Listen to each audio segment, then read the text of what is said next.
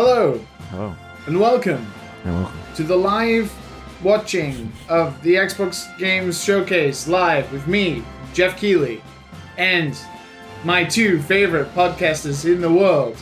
Joining me for the Game Awards live Xbox Showcase, Matt Visual, Hello. and renowned Halo Pro player, George Weidman. Dude, Jeff Keighley, I love you and everything, but my Halo skills, they just ain't like what they used to back in the good old days of the Spike TV Halo 3 Dorito days, man. My skills are getting rusted, the halcyon, the reflexes. If you guys can think of Jeff Keighley without thinking about Doritos and Mountain Dew, or is that always just going to be there? I think it's time. To be fair, I thought of it because Halo was on my mind more so than Jeff Keighley was on my mind. Halo 3 in particular. I always think about Doritos. Oh, that sucks. I do feel like Jeff has redeemed himself in the past couple of years. He's been on a rising star, but a friend was here a couple of hours ago, and I was saying that's Jeff Keighley, and he was like, I don't know who Jeff Keighley is. I was like, you don't know Doritos Pope? And that's the immediate first thing I could think of related to Jeff Keighley that somebody might know about.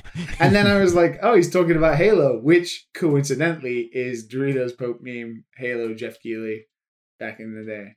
Yeah. It made him more famous. What would he ever complain about, right? He was slightly famous, but now he's like Jeff Keighley, Doritos Pope famous. Yeah, I don't mean it in a negative way, but it is like a funny thing that comes to mind every time I think about Jeff Keighley. Like he just has his backstory of just selling out hard, you know? It's just his face. His face in the photo where he looks pissed is great. Yes. And it's not his fault. It was like the defining moment when games turned to this promotional Xbox Live, getting the brands in, which then when streamers and stuff came along anyway, that was like the business. But back then he was the pioneer. As I recall, the controversy was more over a journalist participating in a promotional contest by the sponsors. Yeah, Lauren Wainwright, I think her name was. Yeah. And that was really? more the culprit than Jeff Keighley, who was just kind of providing the backstory flavor. It was happening around the same time. Yeah, like it was Jeff Keighley's job to do the sponsorships, but it was that journalist in particular who was breaking the line between getting sponsored by the stuff you're reporting on. And Jeff Keighley was explicitly always known as a sponsored promoter. Yeah, he's not a journalist, is he? I mean, right. Not really anymore. He was at one point, but I'm legitimately tempted to pick up the digital Final Hours of Half-Life Alyx book, though. That shit looks like a lot of good interview. I feel like the documentary would be worth watching. Mm-hmm. Considering your gripes last week, it might help you to understand better the development of Half-Life, I guess. But what was my gripe? That they canceled a bunch of projects and never got it done? I don't think that's gonna get contradicted in there. Well, I imagine there'll be some explanation as to why, and that's part of the reason they make the documentary, right? The explanation why is just that they have a shitload of money to dick around with, more so than most people do. That is such a black and white answer that definitely is only half of the story, which is why watching one of these documentaries, even though it probably is in Valve's favor no matter what, because Jeff obviously big buds with old Gabe Newell. Oh yeah, it will be. It's commercial. they're getting Valve money from those sales. And it's on Steam, and you buy it through Steam. So, yeah, I imagine it's not the most unbiased of things. But I imagine money is only half the story. But it's still going to be a chronicle of canceled projects. But that's interesting. I'm not saying it's not. Definitely interesting. It's such Definitely a strange interesting. gripe. Yeah. Chaps, anyway, aside from the Jeff Keighley bonanza that's happening right as we speak, Yes. what have you been up to? Because, guys, I've been playing some games. Yay! For the first time ever. Now the golf game is out. I haven't played anything. Matt, I got you back. I got you back this week, brother. I got you. Thank you. I appreciate you, man. I've been trying to go through Persona, man. I've been trying. I got a friend waiting on me to finish. It needs to be delivered with George's face, guys, and he just has this not defeated, just uninterested, defeated mix of a face. I played games with the Discord boys this week. I did not play Persona by myself. I played games with other people with cool charisma and stellar personality. He's gonna spin it now. Like, oh, I don't have time for Corona because I'm spending time with real people. He was sacrificing Persona to upgrade his real life social links. Yes. Instead. Yeah. Exactly. Yeah. Oh my God. I've been upgrading my social links at the, I guess, work. The work. Ooh. Yeah, bars are closed over here, man. Oh yeah, sorry, I don't live in a third world country like you guys do. Yeah, like, Corona aside, I really do miss like going to the occasional Dave and Buster's, or Mission Control over here. There's like arcade bars all around here. I can't go to any of them anymore. It kind of sucks. I feel so sorry for you all. I mean, Tokyo's rising, so Tokyo's gonna fucking ruin Japan soon enough as well. Rising. So, yeah. Tokyo had like 360 cases today, which obviously compared to America is nothing, but for Japan it means it's a bit out of control. 56. Oh, you mean rising in case counts? I thought you just meant rising in importance on the world stage. No, rising in terms of cases. Tokyo is important to just culture. Tokyo no actual rising. Real power. Speaking of Japan. Oh, I want to hear about Ghost. Yeah. Do you know what happens when you release a game you've been working on for like 3 months nonstop that made you not play games? You have time to play games. Isn't it weird? Let's talk about it. Yeah, so I finished that the Dark Souls of golf games, as it's been called by about 25 people now. And I've started playing games. I dived head first. Finished one. Hold on. Yeah, I don't know if we should jump into other people's games before we do this, Liam. Yeah, because you had a big release this week. Yes. I'm surprised you're not jumping right into this what you're talking about right now. I think he's just so disconnected from it right now. Yeah. You want to put to bed something that I think the rest of us, find a lot more fun than you do because we didn't make it. That's what's been saying. I will admit. Okay, so for anybody who didn't know, I've been making my own other personal project outside of Q stuff and like something for myself, just jumping into Game Maker and doing something. And it ended up being this game that was called Curse to Golf, which is like a roguelite inspired golf game where you do a run through 9 holes, trying to survive 9 holes in these Metroid like massive levels. And you can only hit the fucking golf ball to the right.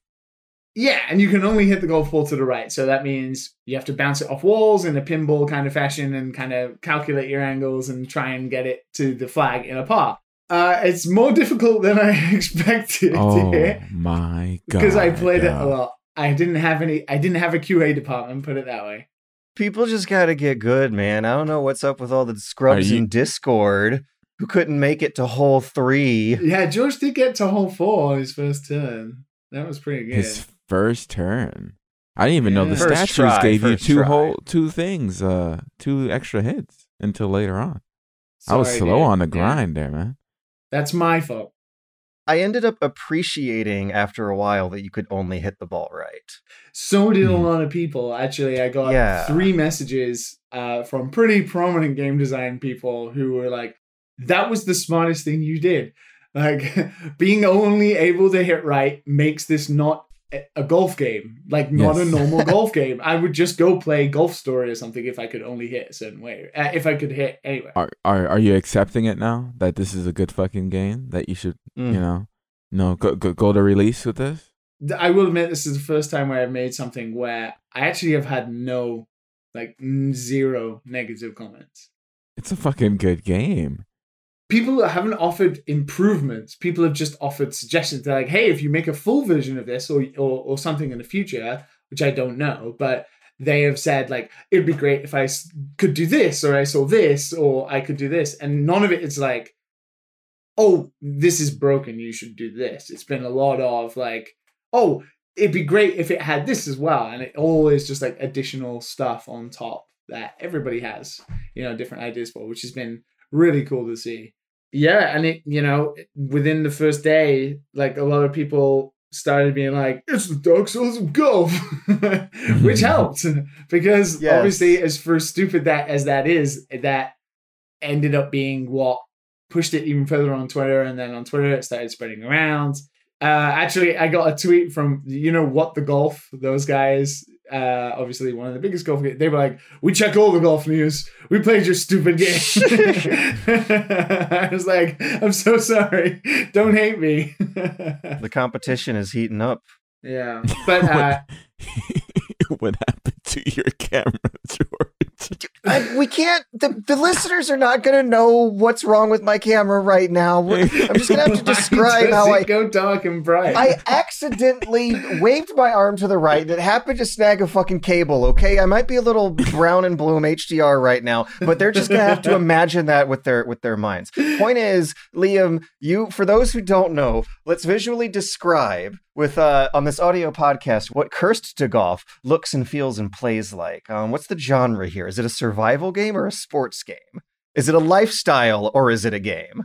Yeah, so I don't know because I ruined Itch because it's the number one ranked sports game on it right now, and it's not really a sports It's game. not wrong though. It is. You are hitting a golf ball in the direction of a golf hole. I feel anybody who's looking for pure sports is going to be very upset. So for those who don't know, in this game, you have a limited amount of tries before your golfer fucking dies. If you miss too many times, your golfer just gets axed. No, the loop repeats. There's explosive crates and fans that blow you off course, like fun, unexpected surprises hidden just out of frame that you can still use some optional purchasable power-ups and stuff to plan for ahead of time. But it's so good because it taps into this like primordial, visceral thrill of hitting stuff and being surprised at what chaos you unleash.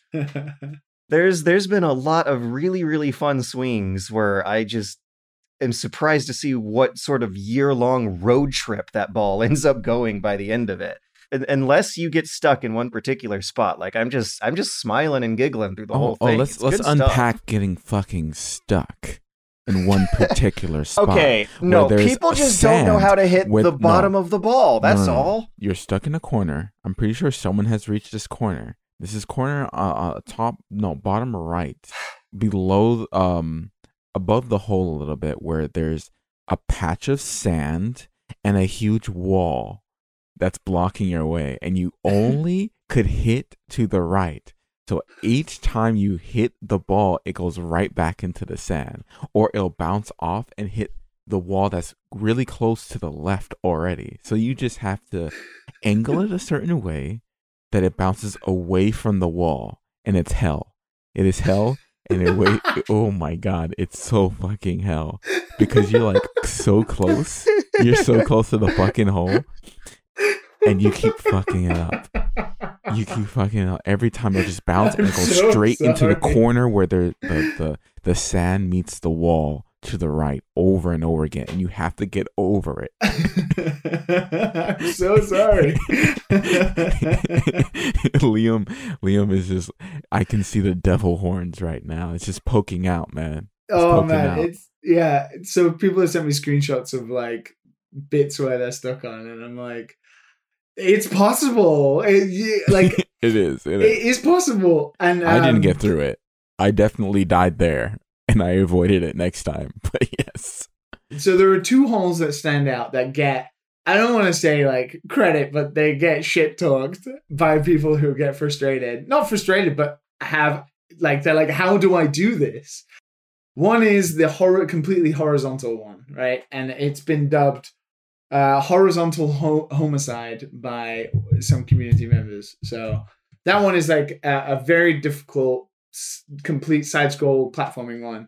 And then the other one is the one where you have to like keep going up, and the platforms keep going higher and higher, and you have to chip it onto each one, and the statues are few and far between. So these statues gain you 2 shots back on the par that keeps you alive before the loop repeats itself. And it's been amazing watching people play. One of our actual listeners, somebody who streams, their name is Atomic VR. I believe you guys have played VR with them before. Was playing it, and there was just a moment where he was stuck on that hole where you have to keep rising, and I clipped it, and it's just the most magnificent, hilarious thing I've ever seen. Hallway, man. that was my third hole one time. One time. I was just like, for people who don't know, the holes are completely randomized, not in structure but in order of how they appear. Yeah. So the holes are designed so they're the same every time, apart from some elements are random, like the coin positions and some statue positions change. But in terms of after the first hole, which is a static hole, there's no par. You can try and collect all the coins you want, take your time, practice some shots, bounce it off the wall a few times.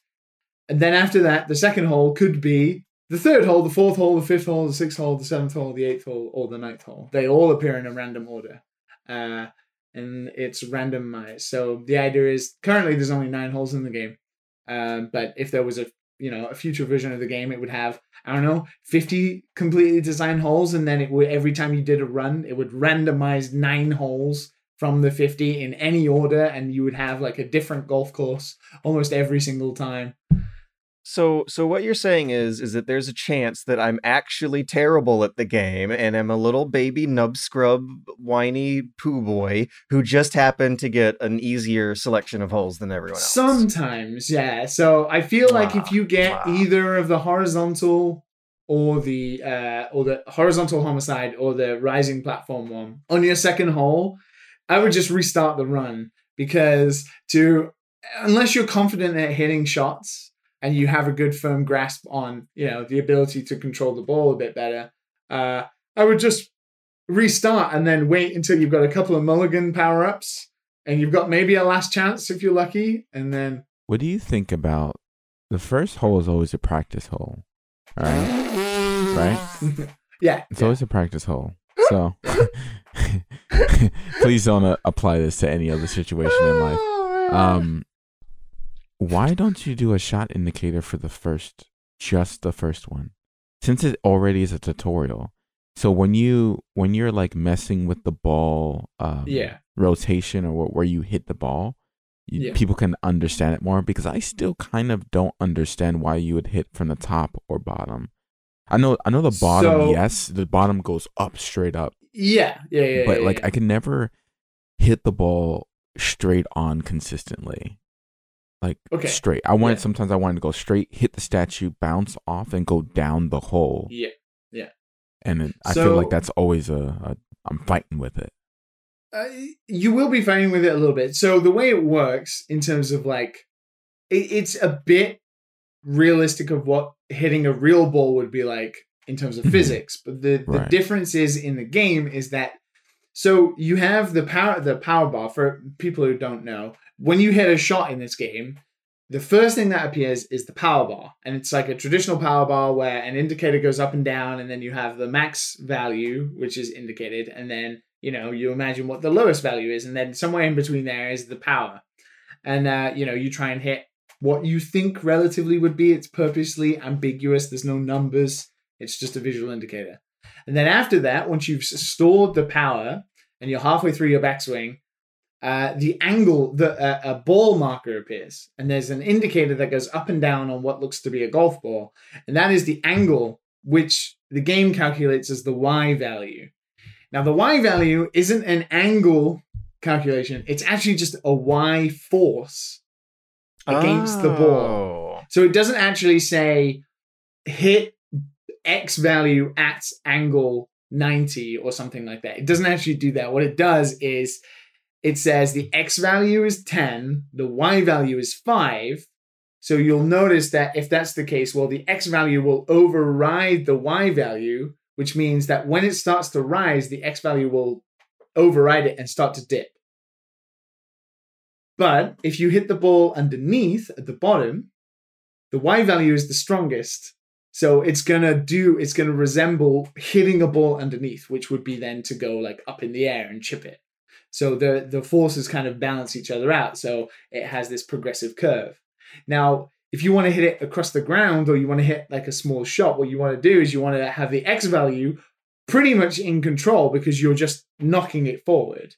So if you hit the top, technically the Y value is 0 and non-existent. So actually all it's going to do is go along the X axis at a straight line. So although it's not an angle, technically it works like that. So to hit it straight on, I would have to hit it from the top, is what you're saying. From the top, yeah. So if you just think of a ball, that's right? not what happened with me though. That's what I was like. Oh, I'm confused now. Now I'm confused. Like so it depends, right? If your X value is low, the Y value will, and even if the Y value is low, they'll kind of negate each other out. So they might, it might just pop in the air a little bit or something like that. But if you hit it hard on the X value and then it's low on the Y value at the top, it will go in a straight line. It works in the same way. If you imagine tennis, when you do when you try and top the ball to do like a backspin or something, you would hit underneath it to get that rotation to go up. If you top it, then the ball's going to go downwards. So it works in that kind of way. A lot of Wii tennis, yeah. The idea is to look at the golf ball. Well, this is my intention anyway, was to look at the golf ball and see like, if I hit it in the middle, I expect that it will go in like a sort of arc transition. If I hit it underneath, it's going to fly upwards immediately. I think it could be better explained and stuff like that. There's a lot about the game that I wanted to purposely be ambiguous for it to be like the challenge. Like a lot of the power-ups, the power-up cards you get have kind of not odd text, but like purposely not very detailed explanations so that you try them or you're doing a good run and maybe you miss it like because you don't understand it, but then you realize later, oh, that does this. That would have really helped. And then you try and play again and that kind of thing. Yeah. It doesn't necessarily need it. It's just I wanted, like, it's just like, I was like, oh, I want the information right now. And that's the thing I found, actually, Matt. You're absolutely right. The thing I found is that's helped. People like that it is a little, not like Dark Souls or anything, but is a little ambiguous. There's no outright hit ball, X beats Y, do this to do the power. And that's why there's no shot indicator. One, shot indicators would be difficult because the way the thing is structured is you hit the X and then you hit the Y and then the ball flies immediately. So there's no way I can prior calculate. It removes some of the fun of the game too. Yeah, you want to hit the shot and just see where it goes, right? For if you had it throughout the whole game, like that's just because then you would be like, okay, I'm gonna hit it this way. This might work, and then when you hit it, and it's like, oh shit, it worked even better than I thought it was gonna do, or worse. But you never get that high from like, oh shit, I did it right, without even knowing where the ball was gonna go, just based on kind of like what I've learned. It's good. Like I said, like it's satisfying when I was playing it. I was like, oh shit, this shit's good, dude. Man, thank you. I'm glad. Good. It's like Liam doesn't want to take a compliment, guys. I'm telling you. He does not. He thinks it's just okay. I think it's better than a lot of shit I've played. Okay. Imposter syndrome is just like actually totally a real scientific documented thing, and we are hearing it right now. Yes. Yeah. Yeah. It's like, I don't know. It doesn't, the comments I've had on it don't feel like the typical comments you get when you release something. Like, when you make something, people are like, oh yeah, nice, that's real cool. Like, good job, right? Brad. But like people are generally reaching out and they're like, I really like this. This is a good game. I like that you did X thing. Yeah. And I'm like, oh, so you've played it. You know what is going on. And they're like, yeah, no. Yeah, it's not like, oh, good game. Good game, Liam. Good game. Yeah. It's not like when I, if I released, prior games or scrappers or something. Oh, yeah, it looks really good. Yeah, I'll check it out. Yeah. And then you're like, cool. Yeah, one day they will. And people are generally like, Twitter DMs and they're like, oh, wow, this is really good. And I've got to say, shout out to our Patreon Discord member, Timo. who is notoriously very good at video games. He's a La Mulana, which is one of the most difficult platforming games. He's a speedrunner of that. His pedigree for games, he is also very modest in that regard, but he's very good.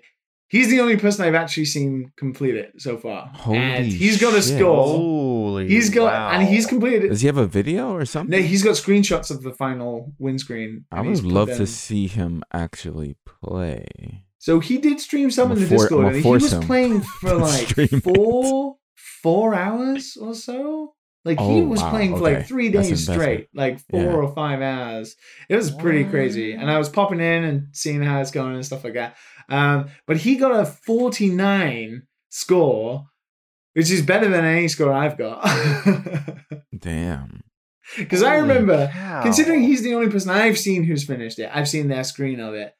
On the first day it came out and people were saying it was too hard, I purposely did play it in our Discord stream to prove that you could finish it. And I finished it twice. So from there, people popped off. I missed that? God dang it. Yeah, I think it was shit Japan time. But I was like, look, I can do it. I'll do it right now. I'll show you. It's possible. But my scores were crap. It was like 80 and 70. And then Timo got like a 55 and then a 49 like a day later. I was like, what the hell? Holy shit. Gosh, if I see you play it, I would probably become better. Like, I just need to see someone do it. There are definitely things when watching me where I take the same paths. So I have a path for every hole that I know. You made it. For me, is the best path. So there are certain paths in each hole because there are multiple paths per hole. Mm. So each path is like, this is the best path. Like I think. But then Timo's got a 49, so I don't know. Everybody should just watch Timo play, and then they might improve. There's always talk about how when you release a game, you see players just do completely unexpected, surprising stuff with it.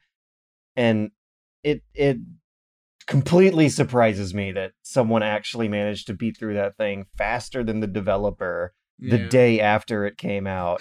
This is something that is notoriously difficult. That's impressive. That is really, really impressive.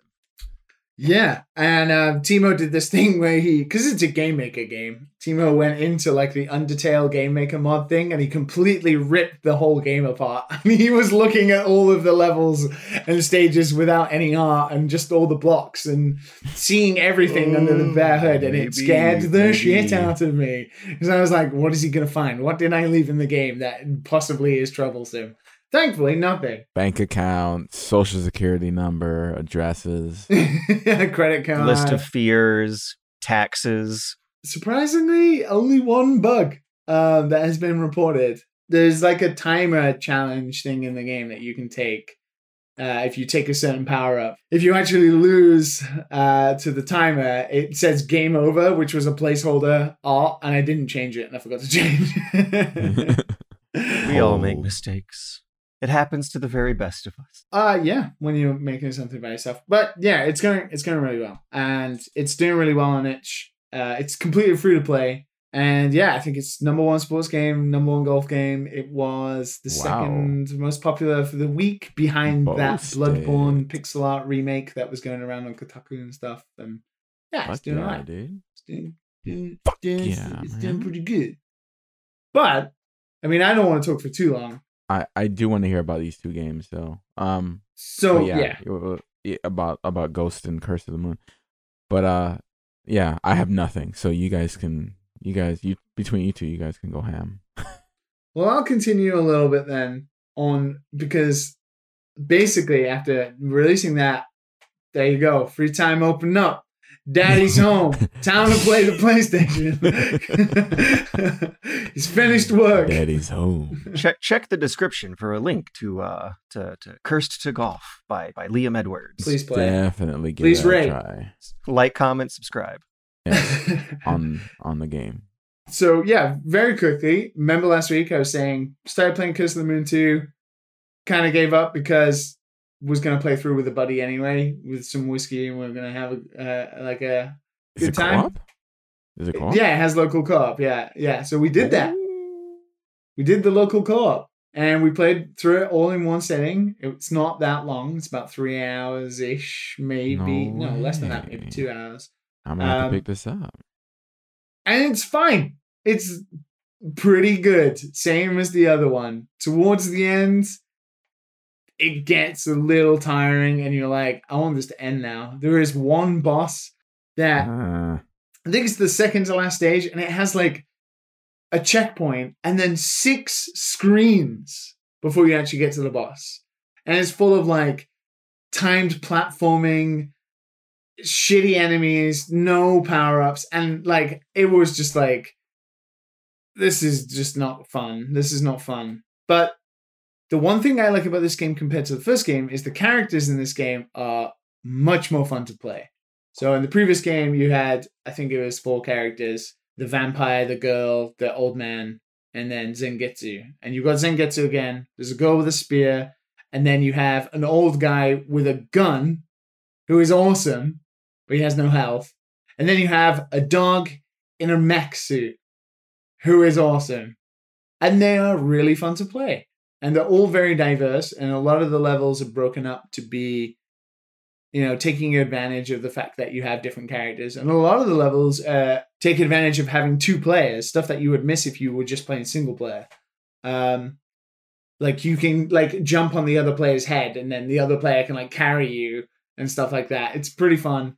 I think the levels are a little less inspiring than the first game, but the first game was such a surprise because nobody expected anything out of it. And then all of a sudden it was good fun, and people are like, whoa, this game's actually good. Obviously this game has expectations because of the first game, but it turned out all right. We had a good time. By the end, when it was finished, it was like chapter 1 complete. And we're like, what? And then actually when you play chapter 2, it's just the same game again, but harder, like a new game plus. And you're like, right, okay. It's not actually a chapter 2 or something. So they weren't sequel baiting for Curse of the Moon 3. No, but I imagine, you know, same as the first game, you know, there are multiple different things you can do, multiple different ways to play. You can kill your partners and whatever. But it was good fun. I did enjoy it. And that was that out of the way. Liam finished the game. It's a fucking miracle. Wow. Took 2 hours. But it's a blend of the two of what you already do. You went out you usually go out for drinks, but you brought the drinks home and played a game. Brought the drinks home. Sensible man during this pandemic time. So you combined the time together, socializing and game time. Yeah, I didn't have to sacrifice one for the other this time. But Xenoblade is still not finished, though. So Ghost of Tsushima. How's that game? I get enough shit. I haven't looked up too much because I know I want to give it a try. I know I can't rent games anymore, but so Matt, yeah, Ghost of Tsushima. Yeah, I have probably played at least 20 hours of that game so far.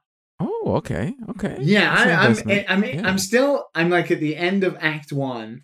But anybody who's playing will know there is an Assassin's Creed boatload of stuff in this game, and you get distracted and you don't complete things. Bottom line, off the bat, this is open world, the video game, the open world video game. It is every Assassin's Creed game, every Shadow of Mordor, every bits of Witcher, Far Cry. Do you gotta climb towers? Everything. Wait, Shadow of Mordor? In terms of there like a Nemesis system? No. In terms of like the open world styling, you know, things on a map. Go to that point. I was almost really happy. liberate the camp. Take the Mongols out. Oh, okay. Yeah, the Shadow of Mordor is like heavy on the Nemesis system. If you have ever played Assassin's Creed or Far Cry, you've played Ghost of Tsushima, but not as a samurai. It's an open world video game in the most classic of open world video games, and that might be a bit off-putting because don't expect anything else. It is exactly that.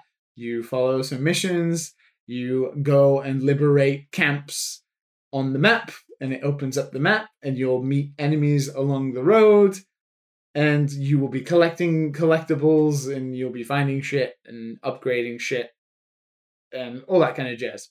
Now, I don't like that kind of stuff, but I like this game. I don't know.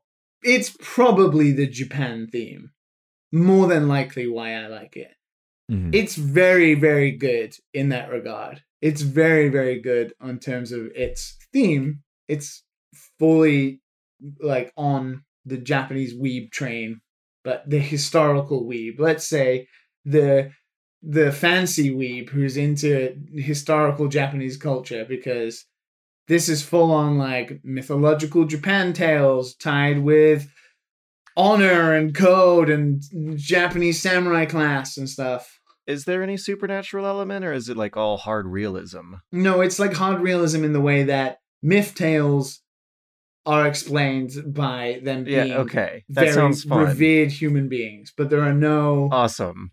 Apart from your horse, which is definitely some sort of omnipotent god, they because always? you can Yeah. because you can just call your horse and it appears right behind you, and that's amazing. Because in Breath of the Wild, the amount of times I pressed to whistle for the horse, and it's like Epona couldn't hear you. I'm like, what's the point having a horse then? Mr. D is not coming. No matter where you are, the horse will appear, Yeah. and that's pretty great. So there are a couple of things about this. I'm enjoying it. It is very tropey open world, and you might not be able to get over that, and you might get bored of that very quickly. Easily the best looking open world game I've ever seen, Mm. and that's the best thing about the game. It is fucking spectacular. That's why I How always it see looks. these images all the time. Even my friends playing it have it on Instagram. I'm like, what are you guys posting games for? The photo mode ties into that, because it's got like the best photo mode I've seen in the game as well, like similar to Spider-Man's, but there's a lot you can change and do, and this game already looks great. This game looks great at a distance. Doesn't look that great up close. Character models are like what you'd expect. They're not bad, they're just what you'd expect. And also some rock textures, and when you get up close, not great. But the landscape, the grass, the lighting, the trees are fucking amazing. The lighting in this game is... Are you on regular PS4? I'm playing on a base PS4, which ties me into my next point. Oh, okay. Here we go. It runs like absolute fucking shit. Well, never mind. It's honestly at a point where you might not be able to get over it. Yeah, never mind. Wait. I nearly stopped playing within an hour, because every time I turn the camera, if there's particles on the screen, which there are particles everywhere in this game because it overblows Those leaves. and flowers Wind. and ash Yeah. and flame everywhere. As soon as you pan the camera, it's 30 frames anyway. It's not 60. It's 30 frames. It stutters and drops down to 23, 20 for like a second. But it's so frequent and so constant that it's so noticeable all the time. When you're fighting in combat, when you're riding your horse and you suddenly enter like a big flower bed of flowers, it drops immediately, and it's really, really bad. Like, really bad. And it's so frustrating in the beginning, because the game opens with this big bombastic sequence on the beach where the Mongols arrive and all the samurai fight, but it doesn't run very well. It makes the worst first impression I've seen. It runs terribly. And there's no first day patch. There's no patch I can see so far. It's just, I don't know whether it's because I have a base PS4, which more than likely is the case. And some people might not have experienced this as bad as I have, but it is not good because it's so constant. It's not like you play for an hour and you see some frame rate dips. It's like every time I jump on my horse and I pan the camera, it's like duh, duh, duh, duh, and then it carries on as normal. I have to actively look at the ground sometimes just to be able to realign my camera in combat without stuttering the frame rate. And it's such a shame, because this game is so good looking. Like, when you stand still and just let everything be, and you stand on top of a cliff and you look at all the colors and you look at everything, the draw distance is amazing. It's gorgeous, like truly, truly gorgeous, until you move. And then when you move, it becomes a little bit of a different story. It still looks great. So it seems like it goes down to 25 FPS. Yeah, it definitely drops immediately, like 5 or 7 frames. Yeah. Did you just say that you've like gotten into the habit of panning the camera towards the ground Yes. as part of the gameplay rituals? So one of the parts it stutters the most in is combat, because there's a lot of enemies on screen and there's particles and stuff. So it chugs. And to realign the camera, because, interesting, this game doesn't have a lock-on. It has like, I don't know what they call it, but we call it soft focus. You know, where the camera automatically detects kind of where the player is aiming, just by where the camera is, right? Or where the enemy you would be locking onto anyway. Yeah, but the camera doesn't follow that. So you'll be able to move your character independently around in a scene from the camera when you're in combat. Not when you're moving around. It's always third person behind Jin when you're not in combat. As soon as you're in combat, it kind of unlocks away from the character.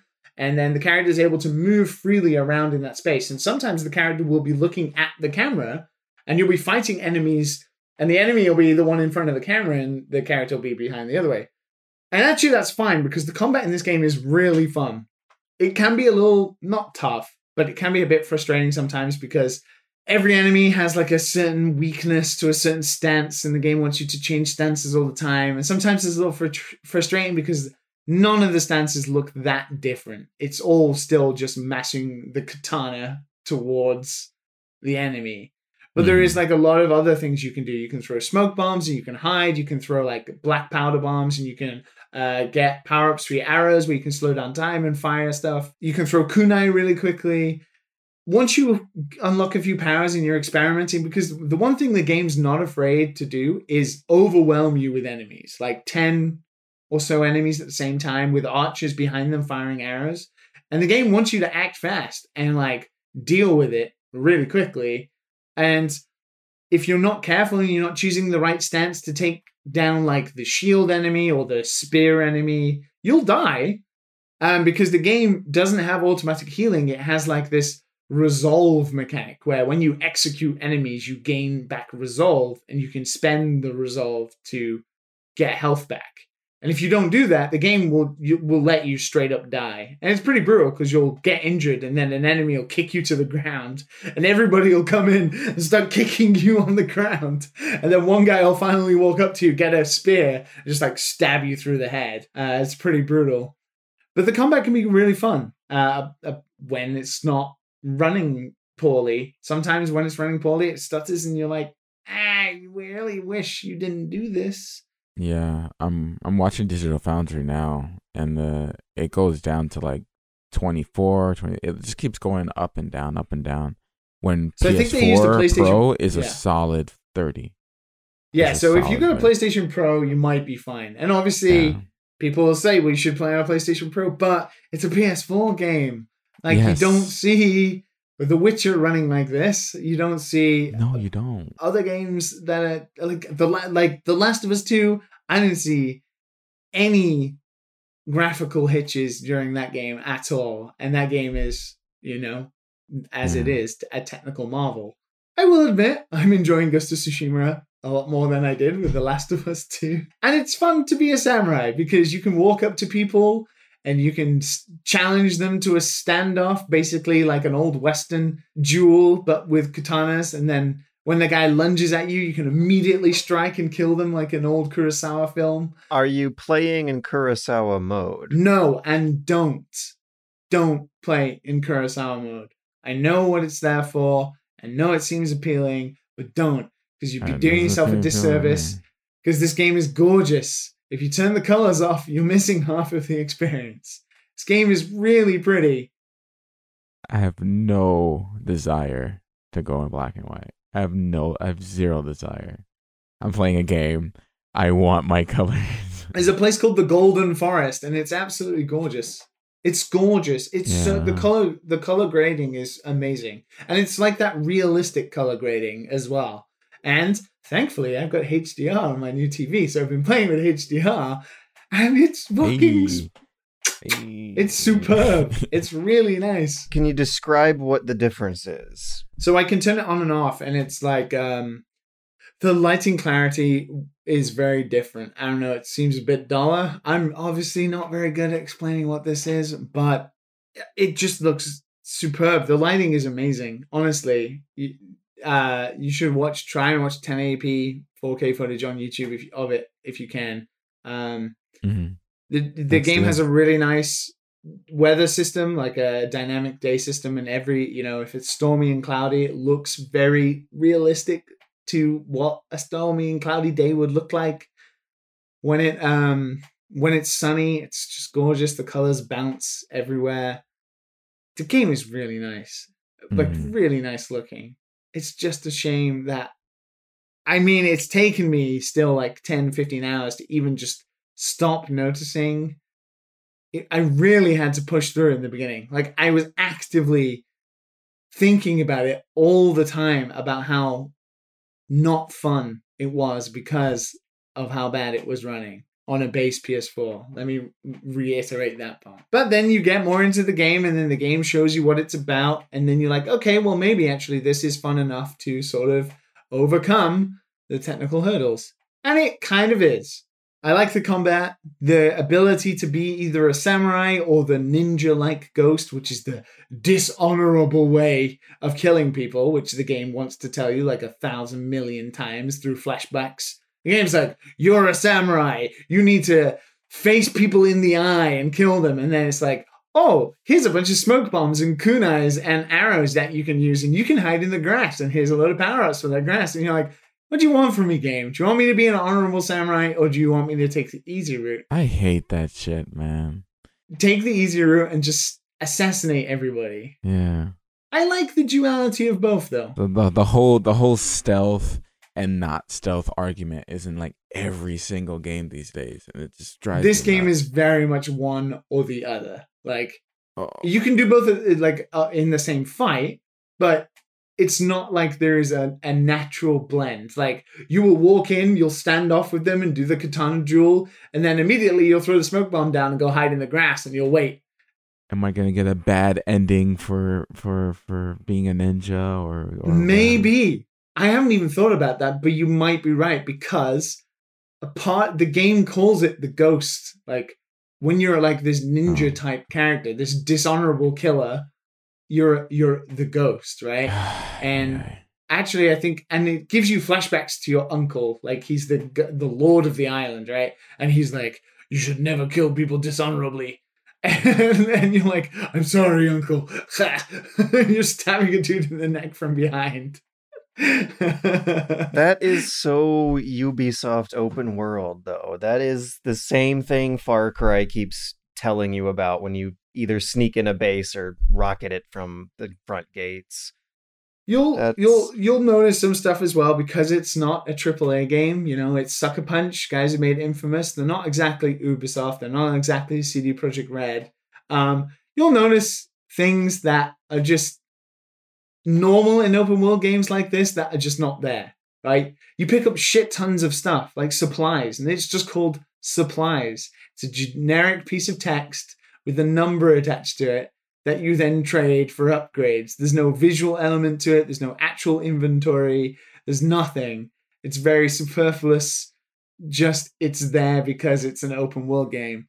There are some missing parts to it, but I'm actually surprised at how much fun I'm having with it and actively like wanting to play it. I don't know. Matt, I honestly wouldn't suggest it to you, buddy. I think you'd Probably immediately be disappointed with how it runs. Yeah, $60, man. I can't rent games anymore. Can't try them out. Ah, man. Last of Us 2, I'm still waiting on. I don't know, man. George, I don't think you'd get the historical kick out of it as you would with how detailed Odyssey was. Like, as I said, it's very like Japan historical, but there's not many of those hidden notes or little bits of like famous characters who appear related to historical Japanese culture, even though it's based on a real thing that happened to Japan, which was the invasion of the Mongols in Fukuoka. I still think I'd like to just live in that world for a week or so, but there's no way I'd go for completion with a game like that. I'd really be fascinated to it for the historical aspects. Like one, I think you'd be disappointed, to be honest. Just like seeing how they talk, like those cute little statues of Raijin everywhere. Yeah, sorry, that is the other thing I wanted to mention. I am playing in Japanese, And if you are going to do that, which would be the sensible thing to do, considering it's more appropriate, the lip syncing dubbing is so bad. Oh no. The voice acting is incredible. I feel like that would help it though, because then it would look like a old samurai movie. No. Let me Japanese clarify. audio. He's talking The about Japanese audio is amazing. It's just that the original characters spoke in English. So the mouth flaps are in English. So all the Japanese is out of sync with the mouth. Whereas the English is perfectly synced up because that's what the motion capture was. Do you really like At keep points, it noticing is it, though? like, oh, well, it depends. So if you're reading subtitles, maybe you won't notice. Thankfully, a lot of the time, I could just listen and I don't have to look at the subtitles too much. And then I notice the mouth flaps really badly. Like, there'll be moments where the mouth is just closed and the character's finishing the sentence and you're like, this is not on purpose. No. They just did not have the animation budget to change this, which is understandable, but it is a little rough sometimes. On the bright note is that the main character in Japanese, Jin Sakai, is voiced by the guy who does Rona Zoro from One Piece. He's a famous voice actor. Oh. And which means you get to play a samurai as one of the most famous fictional anime samurai swordsmen. And it's really cool. Yeah. Shit. I was watching an old Japanese black and white movie, and it's the level of formality that historical Japanese speech has encoded in it is absolutely insane. The tone of voice, like how high pitched or low pitched you are when you talk, apparently carried meaning back then. So that's funny because one thing my girlfriend did point out to me when she heard some lines was that the localizers in Japan, because obviously the script was written in English first and then translated into Japanese for after, and obviously they paid very close attention to the authenticity of the game. Fair play to Sucker Punch in this regard. But actually in Japanese, obviously the English is just going to be English script, right? It's going to be normal language, maybe a bit highfalutin in terms of like medieval talk that we would, associate with fantasy or historical pieces.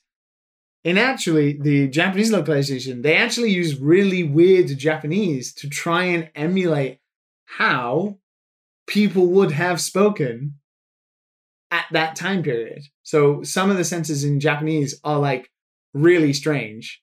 So she's like, wow, that's cool. super old. Like, why would they say that? Yeah, I like that. So, but yeah, unless you're Japanese, you wouldn't be able to jump into it too much. Mhm. Well, unfortunately, we have to jump one of our dads out of here on an early notice this week. I must go to work. I will miss you too dearly. He's actually just going to go play Ghost of Tsushima. Pay Yeah, those taxes. Yeah, earn unless those it was dollars. on PC. Yeah. It was on PC.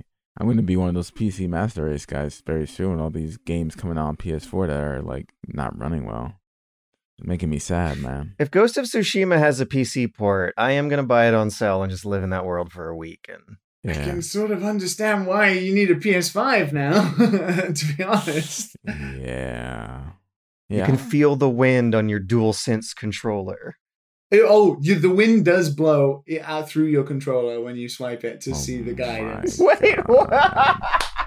Yeah, it goes Oh, that's cute. through That the is terrible cute. DualShock speakers, and you're like, "Oh, thanks, guys. I appreciate it."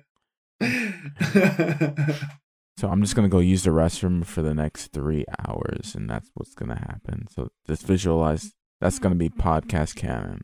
You're just gonna go do a George. All right, so I'm going to go use the restroom, guys. I'll see you later. You make your money, the boss makes mine. That's why you poop on company time. But you are the boss, so what are you doing? You're wasting your own money. Oh, he just left Well, he's gonna poop for 3 hours. for 3 hours. So I have a fun question for your design sensibilities here.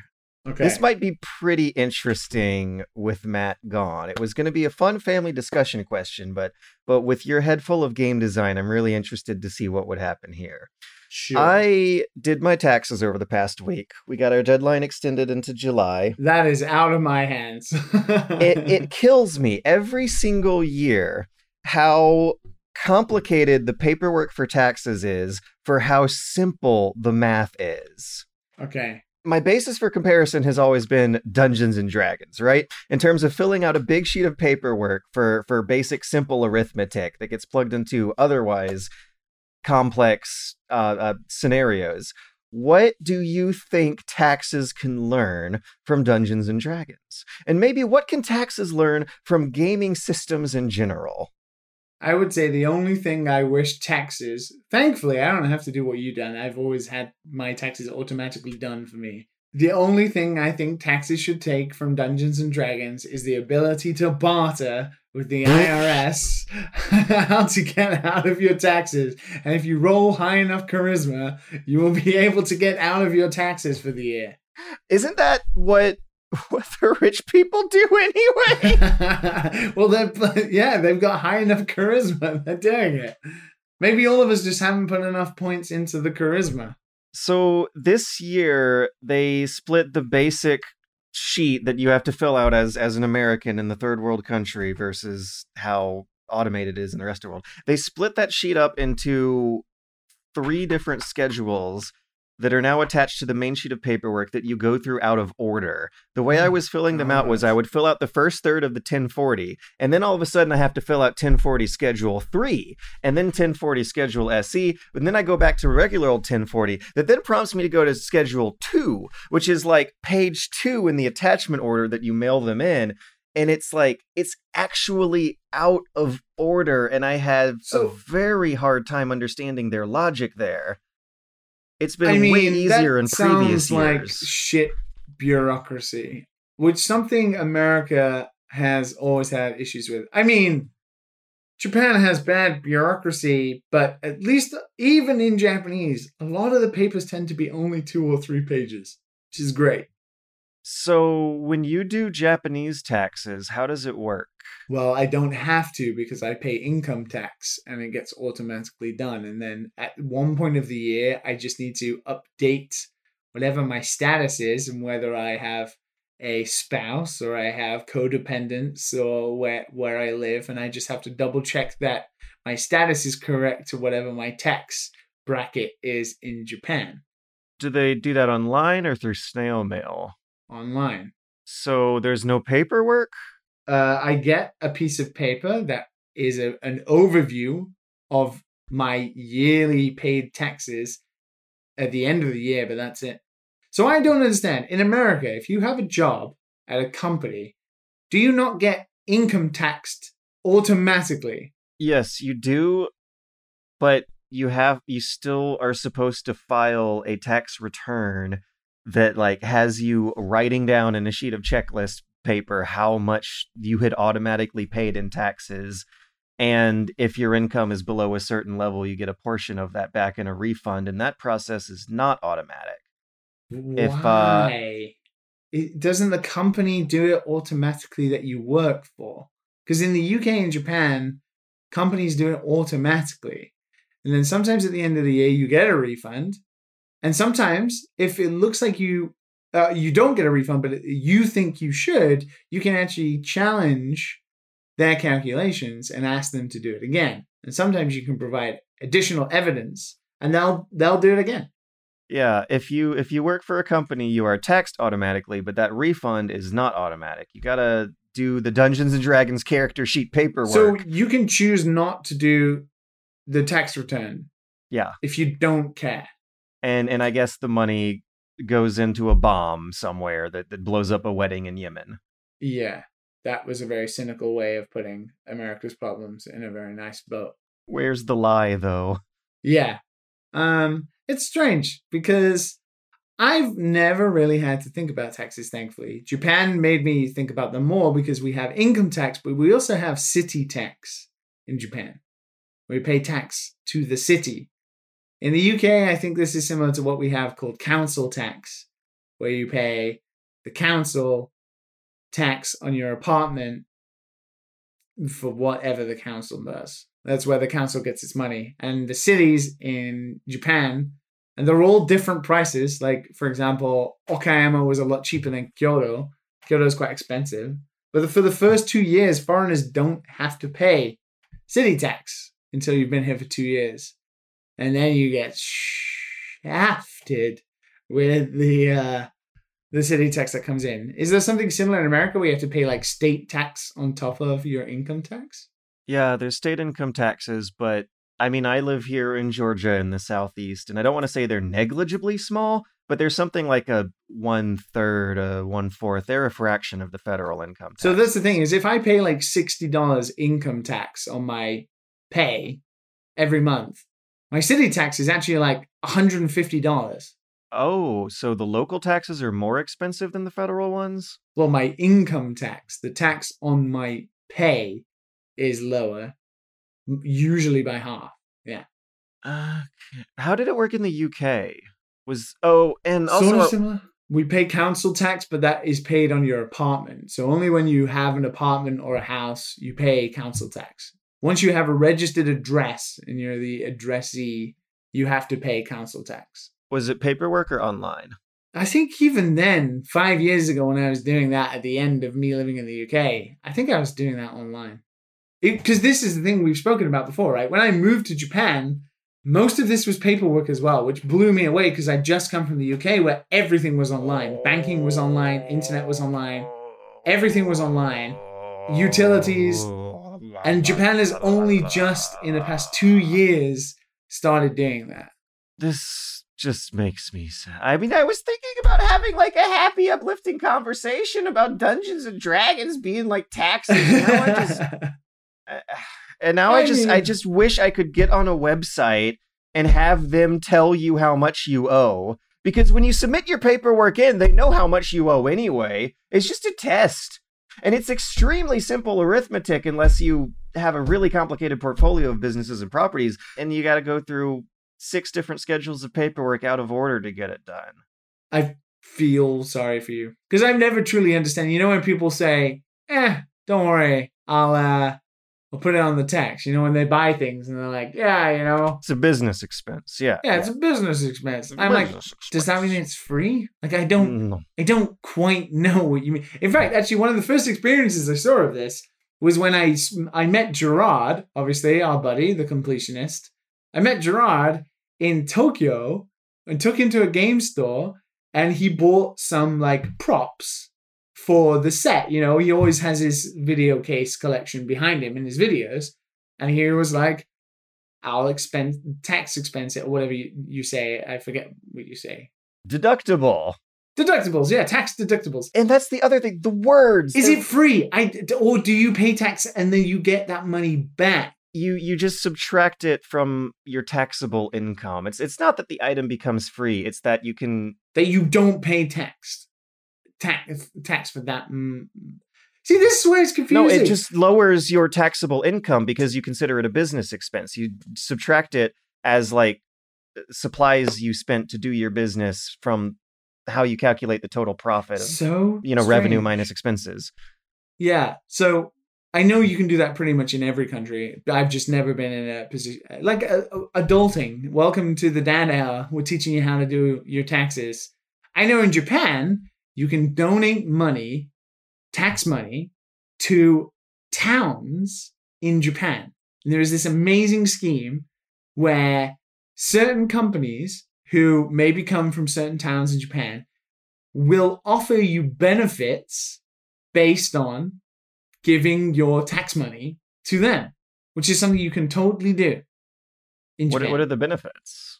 Well, for example, I'm paraphrasing a friend of mine who works as a localization producer.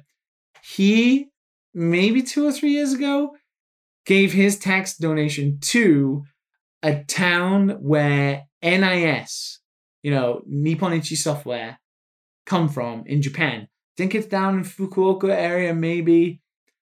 And the benefit was that you would get your name in the credits of their next game, and also an NPC character would be named after your name. It's like a Kickstarter reward. Yeah, like a Kickstarter, but basically what they're doing is they're trying to improve the town in which they live in because they get that tax donation. So the incentive is to donate money to that town, and Nippon Ichi don't have to necessarily spend their own money in that town, but the town they're in is flourishing because they're getting this money, and in return you get these interesting benefits. Some towns send you fruit baskets and like invitations to stay in hotels and stuff like that. Yeah, I was wondering if you get like a discount for the local restaurants or something.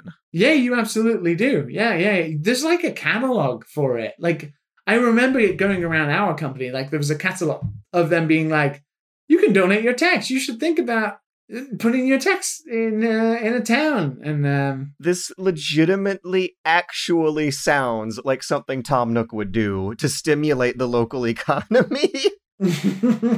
Good guy Tom Nook. So also, there are game nights in the Dad and Sons Discord now. There is. When we can all organize them, because we have dads, sons, daughters, and mothers from all around the globe in our patreon.com/Dad and Sons podcast. Support it. No, it doesn't have podcast at the end. www.patreon.com/Dad and Sons. The Patreon supported Discord community, which has over 130 plus members now. Damn, that's a lot of people. And if you have no life like me, you can show up for all the game nights they organized. One of the users named Black Doom had the incredibly bright idea to bring Titanfall 2 back out of the old dusty attic.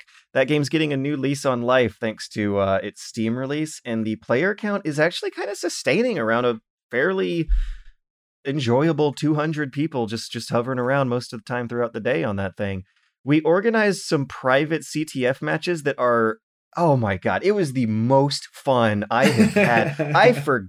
I absolutely forgot just what a clean, fun time that game is. It is such an elegant, beautiful, fucking sublime combination of old school and new school. You have 2 pixel tall targets zigzagging around, bouncing off walls like in Unreal Tournament, with these aim down iron sights weapons that have a super fast time to kill like in a modern Call of Duty game.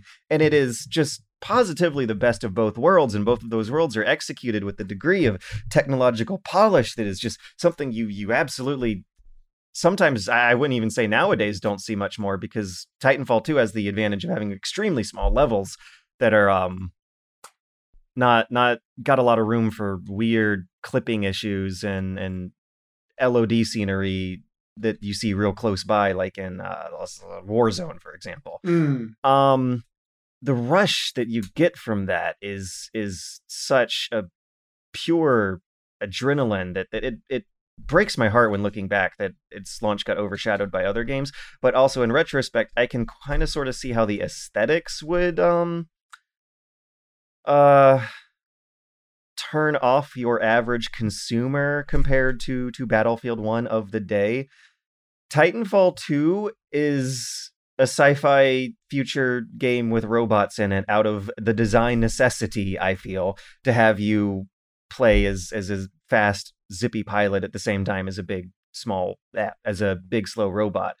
But I can totally understand how the aesthetics of that would not have great box appeal for your average consumer in the heat of the moment in November of 2013.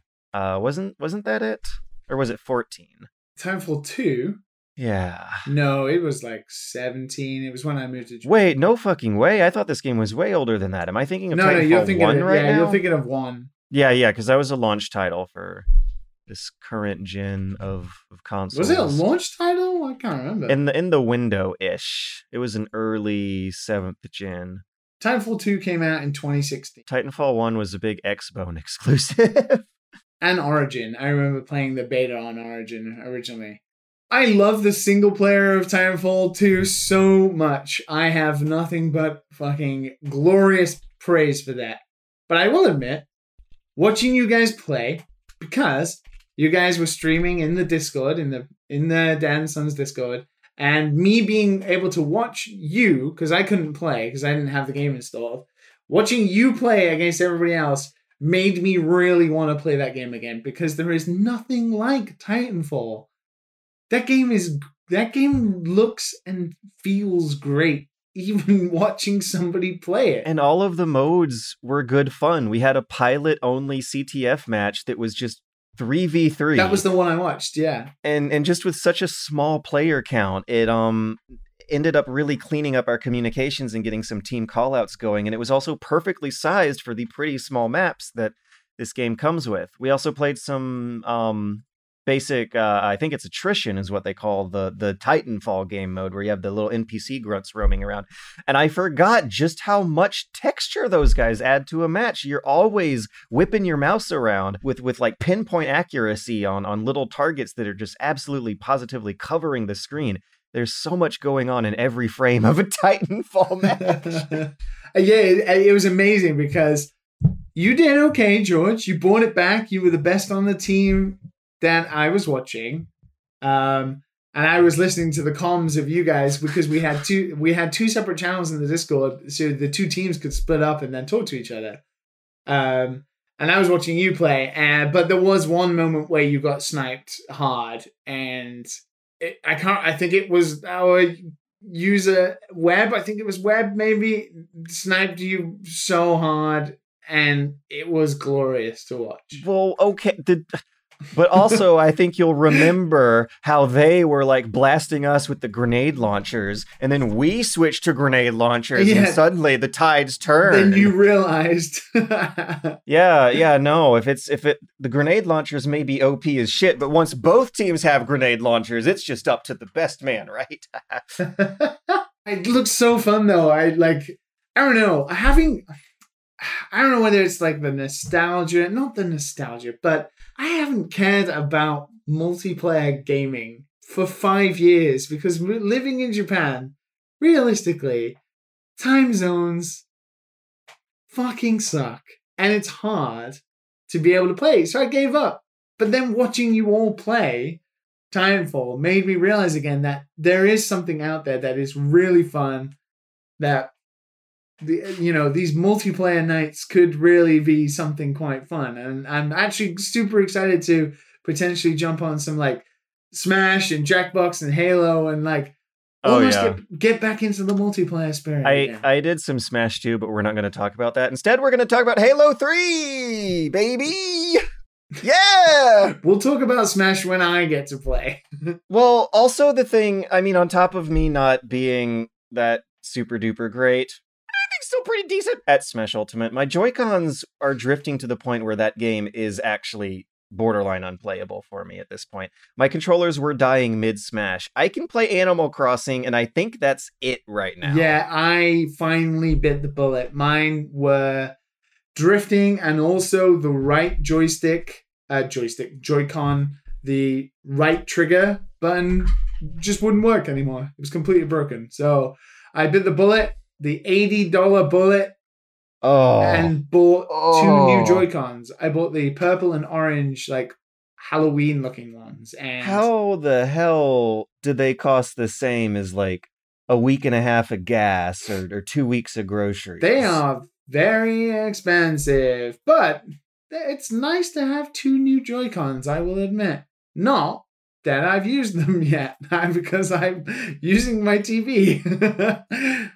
I'm going to try the self-repair. You guys might hear You guys might hear me break my Joy-Cons in a few weeks. But eventually, when I reach the point of no return, I'm going to try to repair them before I order any new ones. And I know that you're supposed to send them into Nintendo, but it takes a few weeks. And that process has always been delayed for the coronavirus. But more importantly, I am the kind of personality where I want to do it myself. And you won't spend money on it. I'm probably more that type of personality than the DIY personality. Yes, but that's what I mean. Speaking of technical difficulties, you couldn't get Halo working. If you've been on the internet lately, you might have read about how this new Halo port is fantastic. Not for me, though, apparently. What was the problem? Why was everybody else able to play, but you weren't? Because I wanted to swap my grenade, melee, and offhand reload buttons. You know how in Halo 3 you have this dual-wielding system where on a controller you would press LB to reload? Yeah. That button is simultaneously bound to grenade and also reload the offhand button by the default control scheme. If you try to make your own control scheme, you can't double up buttons like that. They want every single button of every Halo game in the Master Chief Collection bound to a function, even when you're not using it. And that includes a lot of the Forge, Gary's Mod, camera rotational control stuff that you might never really use ever if you never make custom content for this game. Now, this is Halo 3, and custom content was a revolutionary thing that I can't believe more games didn't do since Halo 3, but it has its own Gary's mode included in it, Forge. And I was playing some custom games with a friend of mine who had some content preloaded, and it was a blast. Back in 2007 on the Xbox, to play a Forge map of, say, Warthog sumo wrestling, where you and 6 other Warthogs are on a platform floating above a bottomless pit trying to push each other off, you had to like find a LAN group and hook TVs together. But now, with the magic of this port coming out on PC, you can actually download that stuff from the internet. But what you have to do is look up player names that you type in manually. No copy pasting for some reason in this interface. You download them from a player name's profile. And I kept getting errors on this thing. And no one in the subreddit was getting these errors. No one in the guide was getting these errors. None of my friends were getting these errors. It was just a George problem. So I was not able to host some hilarious custom game types Is I had it like some discovered sort of one night before. weird issue, maybe? Do you remember like NAT issues, like NAT issues with Xbox? Could be a checkbox somewhere deep in some options screen, somewhere in my configuration in particular that could have done it. Like a firewall option somewhere. But there was a custom game mode called Warthog Sumo that was like it's amazing how many Mario Party minigames you can make out of the Halo 3 Forge mode. Just like the Mario Party game where you're ball bopping each other off a pit. There was another one called the game type was called Halo, but it also goes by circle racing. I prefer that term because playing a Halo map for a game of Halo in Halo is incredibly redundant and hard to talk about. But basically, imagine a extremely narrow, one vehicle wide lane that goes in a spiral over a bottomless pit. And there's one player in the middle of this spiral with a rocket launcher who will shoot at these vehicles running in circles. And the vehicles can't see the rockets coming because on the Halo control scheme, when you turn your camera, it turns your vehicle too. So if you wanted to peek left and right as a vehicle and see these rockets come in, you risk running your vehicle off the edge. So the strategy was to get passengers riding the car with you who would spot for you and tell the driver when to stop and go. And before you know it, there would be traffic jams on this incredibly narrow spiral track of cars getting blown up by rockets by the one player in the middle having fun while everyone else was yelling at each other to stop and go while like accidentally bumping each other off the edge. And eventually someone finally makes it to a trigger point in the race line that kills the player with the rocket launcher. And that's how the team that has to drive the vehicles can win. That sounds like Halo. That sounds like Halo. That sounds like Halo. Have you heard of a custom game type called Duck Hunt? No. Maybe. Name doesn't ring a bell. Imagine one player standing on a perch above a bottomless pit. The other players are kind of behind a wall with a lot of holes poked in it, and they have to run up a zigzag a track up to high elevation. Like imagine the original Donkey Kong arcade machine board, but with a grid placed on top of it that you have a window to peek at Mario zigzagging his way up the tower with. The sniper is supposed to aim at these certain windows and wait for a player to show up based on previous movement. And it's it's like shooting fish in a barrel. And the very next day when I tried to join a Dad and Sons game night for Halo, I couldn't get any of this shit to work. It was the best of times, the worst of times. The night where I managed to get those custom game types working was an amazing internet party. But I just couldn't get over how salty not getting this stuff to work made me feel the next day. I'm jealous that you were doing it anyway. Time zones do not work in thy favor. I really hope you get to join us sometime. Me too. There is a lot going on in said Patreon, though. Patreon Discord. And we are organizing future game community nights. I think one of our lovely members, Aubrey, is organizing a Jackbox party night, day, evening, morning, depending on where you are, in the Discord for, I think, this weekend, the weekend the podcast comes out. Mm-hmm. Maybe you should jump in, maybe you should join. And the week after that, we will be having our first $15 AMA hangout session that is almost going to be like a podcast that you can join and muck around with the three of us through. We'll be plugging more details on that at the... fuck it, whatever. Let's plug it now. Hey, if you want to join us for almost what is more or less like a live podcast episode, the $15 Patreon tier will include a monthly AMA hangout session. Next week, we'll be doing the first of those sessions. It's going to be Thursday, July 30th at 7 p.m. U.S. Eastern, 4 p.m. U.S. Western. We're going to be taking your questions and talking through a topic list that I'll prepare over Jackbox Party Pack. So until then, remember to hang tight. Keep in touch, hang tight. We promise we'll stop shilling, but the Discord is popping off. It's good. It's great. It's been such a wonderful time, and we've been having a blast with all of the lovely dads and sons and daughters and mothers in the Discord, talking all the time. The channel is active 24/7 because we have people from Europe, Asia, America, South America, Scandinavia. It's been amazing. I played some real dad F1 driving live in the Discord, and we had about 15 of us laughing at me crashing into every corner.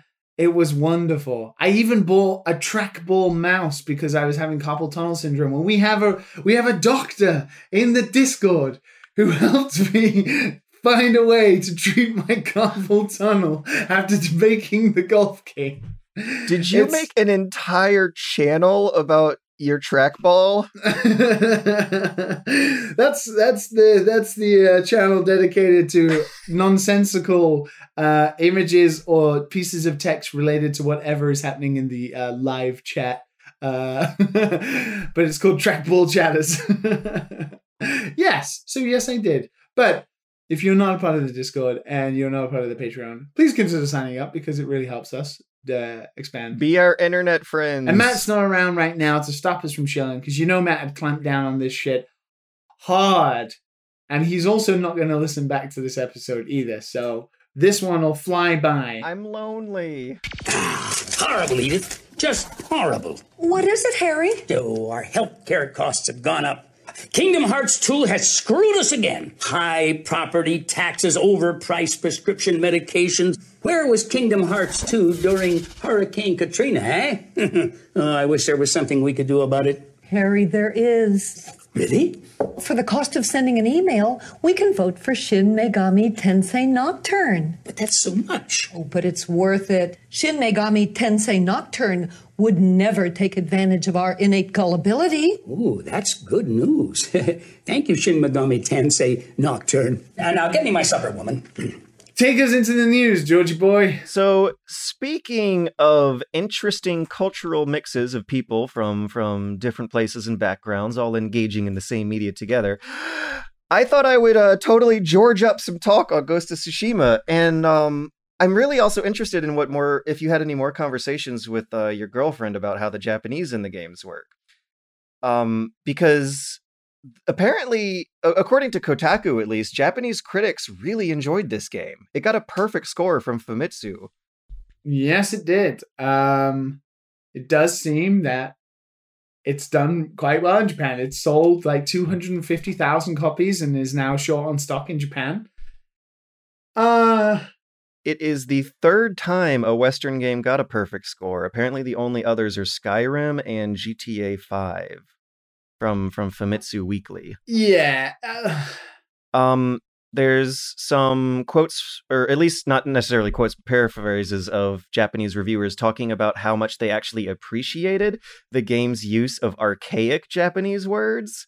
There you And- go. See, there you go. Yeah, which sounds like what your girlfriend had noticed. Yeah, absolutely. I mean, that shit stands out as somebody saying "ye old verily," right? It's very similar. Ye old verily Japanese. Yes. There was some Western social media chatter about the Japanese being bad, but as actual Japanese people found out, no, it was a deliberate attempt to make it sound historical. Yeah, for better or for worse, because even some Japanese people are like, "Hey, this is kind of weird. Like, it's not exactly gelling with the experience, maybe." But it seems like it went off well. It's reviewed quite well. Dengeki praises the game for its understanding of the historical period and also apparently historical Japanese movies. There's praise from Akiba Soken is the name of the publication.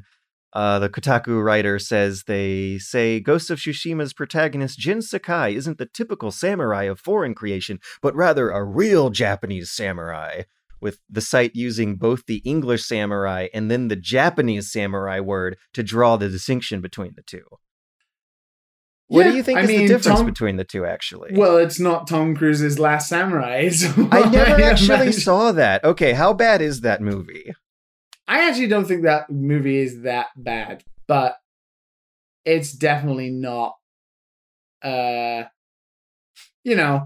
culturally accurate. Let's put it that way. And I can see why maybe people are having the problems with this, especially if you are Asian and non-Japanese. So, And I understand exactly why Japanese reviewers will like this game. Because Japan's super nationalistic, and this game this game is giving Japan's history like a blowjob. It's so unknown. which... Okay, so Western game critics are like, oh, this is a fun, really pretty open world game, kind of generic and usual, but still good. Japanese game critics seem like tickled that they got it right. There's some social media chatter from Chinese players who are not liking the games. Yeah. Really? Koreans too? I didn't know that. I mean, Japan weren't too kind to both those countries in historical past. In this case, the game takes place during a Mongolian invasion, and there's some upset Chinese players about how the Mongolians are depicted. And I haven't seen much footage of the combat, but from what I saw, they didn't necessarily look like the stereotypical Mongolians with like furry hats and riding horses with archers. Yeah, they are. They are. Yeah, I didn't know if there were more of those types in the game, but what They're I saw more was like historically accurate towards like Genghis Khan, and the bad guy is based off being the grandson of Kublai Khan.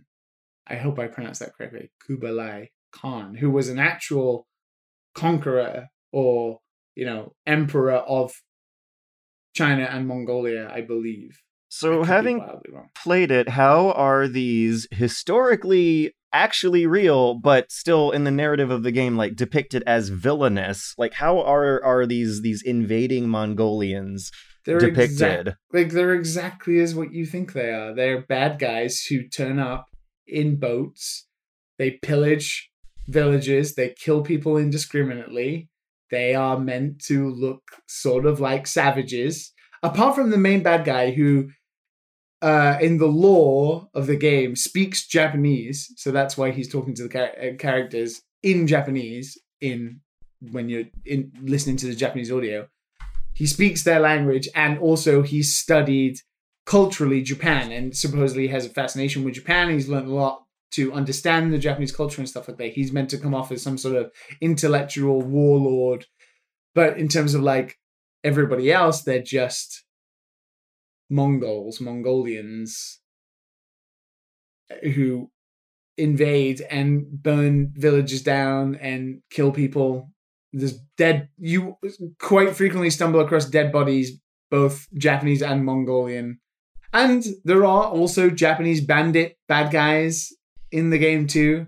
But it is super, super into the samurai code, the mythological ethics of samurai being the righteous warrior, and a lot about Japanese culture is in there. not extensively. I wouldn't say this is some sort of documentary about Japan, and it misses a lot of nuance about Japan that isn't there. But it does try to be like a Kurosawa film, which of course is going to be very Japanese biased and friendly, which has not gone down well with Asians that have suffered at the hands of Imperial Japan. Not that this game talks about Japanese imperialism. I didn't know that there was such empathy for the Mongolians from the Chinese side of social media. This is totally new to me when I read this article. I have no idea about that. As somebody else could better explain that. But I have seen actively Koreans who are unhappy with how righteous Japanese are seen in the game and stuff like that. I think it's difficult. The time period seems way off from, in the game, Korea is called Genryeo, which is what it used to be called and stuff like that. And it's not quite the Korea of today. It's not even the Korean Republic. It's not even the China Korea. It's a time before. But the Japanese imperialism of World War and stuff like that we know, all of the terrible atrocities that Japan caused in both like Nanking and also, the comfort women of South Korea, of Korea, I should say. But yeah, the game is about being a samurai. It's as in love with Japan as a Kurosawa film would be. And it glorifies samurai as these noble, righteous, patient, emotionally stable warriors who were the almost the example of society. So according to the South China Morning Post, which is my source here, they say today some argue that the Mongols who occupied China should also be considered Chinese people.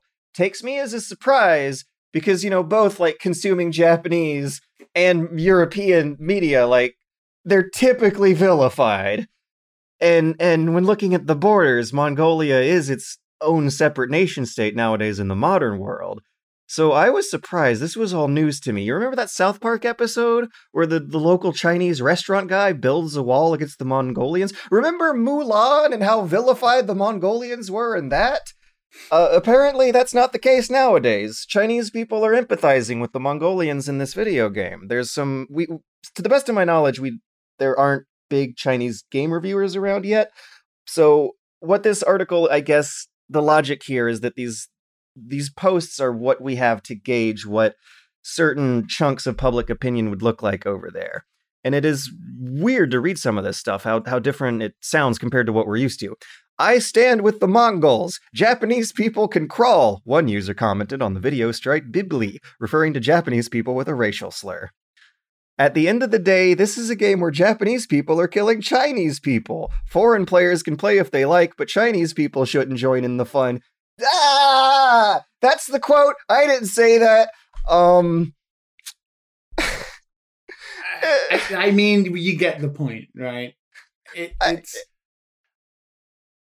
I feel like this kind of thing is really difficult because even if the game is thematically, like the game is about Japan, it's about samurai, it's about something that is culturally very important to Japan, that everybody has some sort of reference point because that's a famous culture.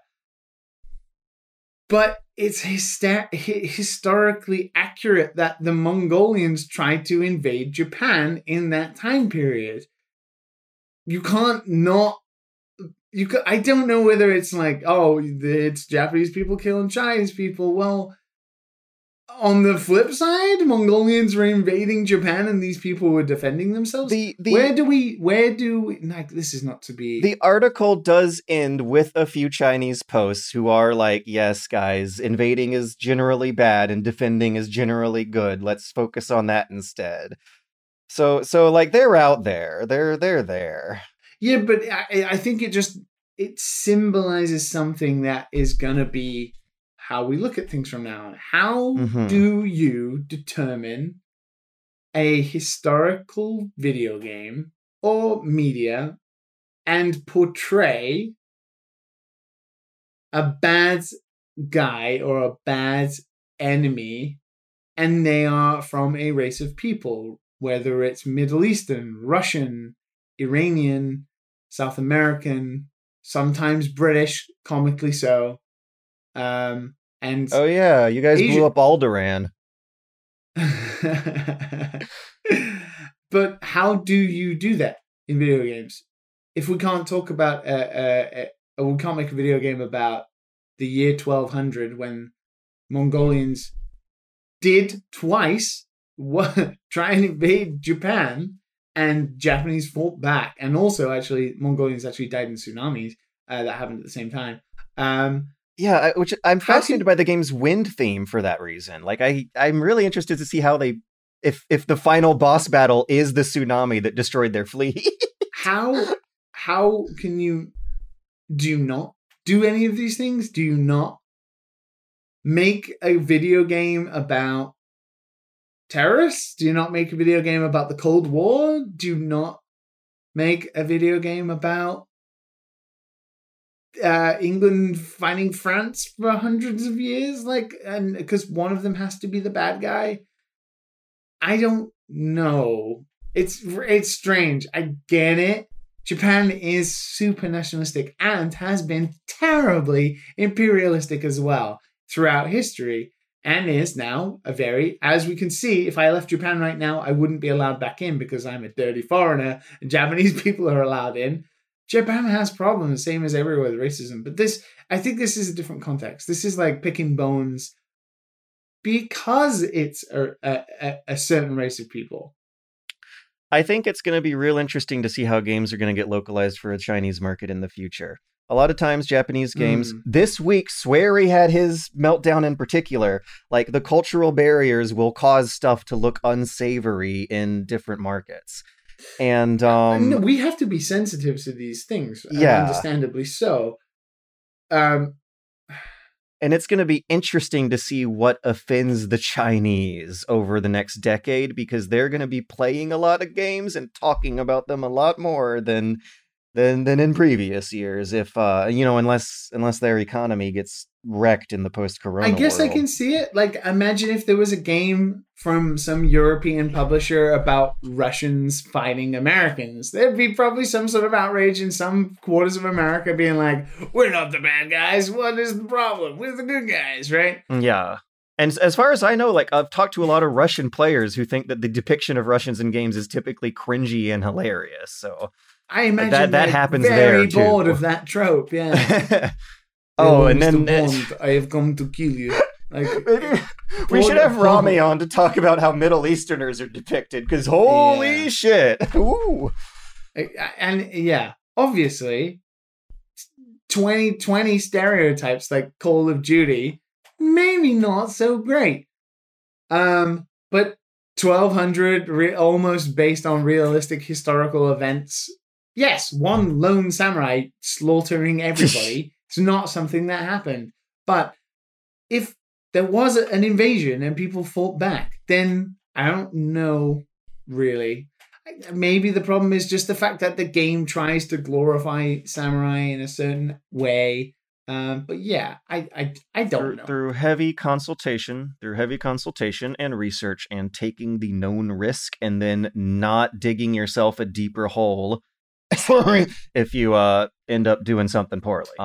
Don't call fairly well researched attempts at criticism propaganda on Twitter, I guess, if it happens. I can see why some people would be offended. Like, to some people, glorifying this, not culture, it's very different time period to Imperial Japan, they were like Nazis. They were Asian Nazis. Whoa. They were terrible. So I understand why some people might have a problem with it. It's like if we were glorifying Nazis of a certain time period, I guess. But I don't know. It's interesting. Oh, God. It's something we have to think about. Oh, can you imagine playing a game a World War II game where the Nazis like are depicted as as like the I'm thinking about it and it just seems so much more feasible than it used to. I could No, I would see in this situation I would think that this would be like a game that would be glorifying another part of Germany's history, and like you would be carrying over the idea of Nazis as like, you know, like the Bismarck era prior to all of the like almost the civilization version of Germany. Now I'm Like, imagining a game where you play as the Japanese invading Korea and I just want to die. Yeah, that's not on. See, if you were invading a country, like in Ghost of Tsushima, as far as I know right now, you're not invading a country. You're on the You're defense. Yeah, that you're makes it a little defending more one. okay. If you were invading something, according I to think pop that's culture. problematic. Yeah. Yeah. Woo! Speaking of problematic things in the video game industry, how long do you want to dwell on these Ubisoft bosses getting in trouble for apparently a decade's worth of women calling them out for being nasty? I don't want to dwell on it because they're not worth dwelling on. They have been fired, 2 of them at least. Good.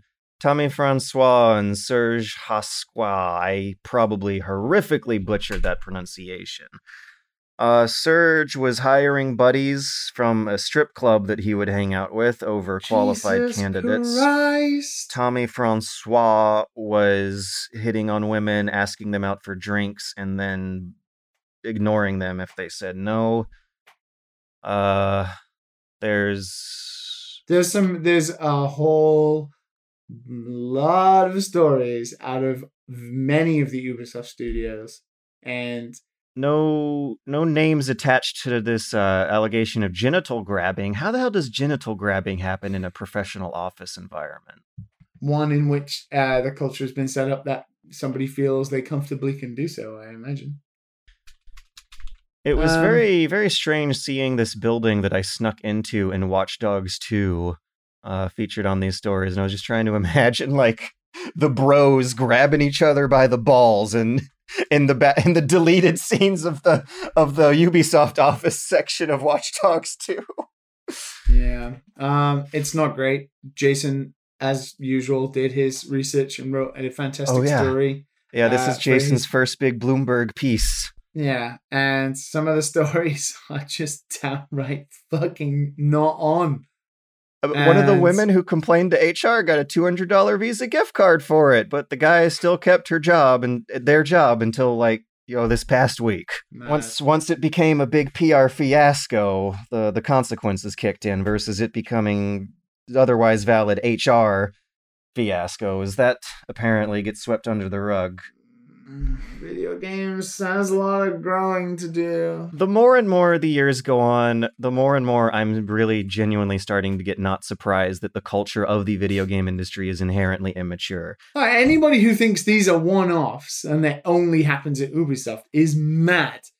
It most definitely happens in most studios in some form because of the people who work in there, unfortunately so, which is under 40, maybe between 30 and 40 people who were the pioneers of the industry, who grew up in a place where they were getting money and they were having fun making video games, but able to create cultures that were in their own image of what they were into. Yeah, and the content of video games has historically been immature because in the 80s, the console games were marketed as toys for kids, and it started growing from there. We always were this outsider culture until, like, I'm gonna say N64 PlayStation era, really. I wish more adult, late 20, 30-something gamers would admit that the content of games and the culture of games has historically been pretty immature. And I hate being, now that it's 2020, I was probably more surprised by this stuff in 2017,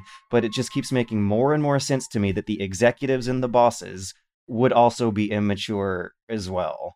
And I don't think immaturity is the whole of it. I think a lot of these people are really, really smart, intelligent people who understand that what they're doing until now. Yeah, there was some power balance that they could manipulate in their favor. Because of course you could, if you're the boss and you were able to have people around you who would not talk shit. Man, you're I able wonder.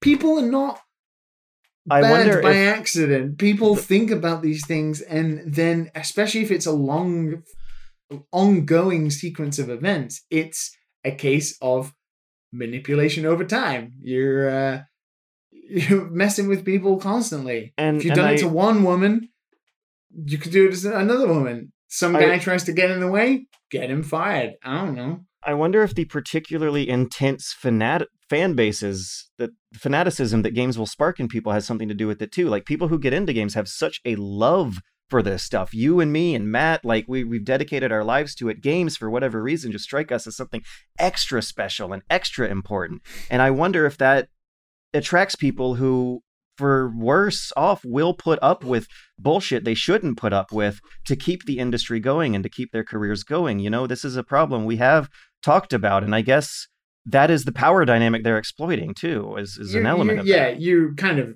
right a little bit. It's different now. Games is so diverse now. Whether you like it or not, you're listening to this and you're like, man, fuck those guys. What are they doing? Like, gaming is for these hardcore gamers who play 300 hours of video games. It's not. It's more people play games than people who watch movies. Like, it's the largest medium in the world. Like, whether you like it or not, everybody of gender, age, race is playing games. That meant that now more people than ever, diverse and of many different genders, are going to be applying for jobs in games because they've been playing games for the past 10 years, 15 years, 20 years, or whatever, which means it's not the same people making games anymore. Well, people and you're right, George. Sorry, George, one last thing. You're right. Everybody wants to work in video games. Of course you do. It's amazing. And if you're passionate about something, you should have a job in that because that's what makes you happy.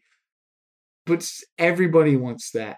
So when you get a position, it was hard enough to get it that the threat of losing it, because, and I will paraphrase what I heard at Rockstar multiple times, which is, if you don't like it, fuck off to the supermarket because there's 10 people outside who would want your job. And that strikes me as rich people exploiting vulnerable people, and abusers will target vulnerable people. A few weeks ago, there was a scandal in the Smash community of sexual abuses going on of underage kids who were young teenagers at the time. And that's probably because Smash attracts kids. Video games are popular with kids.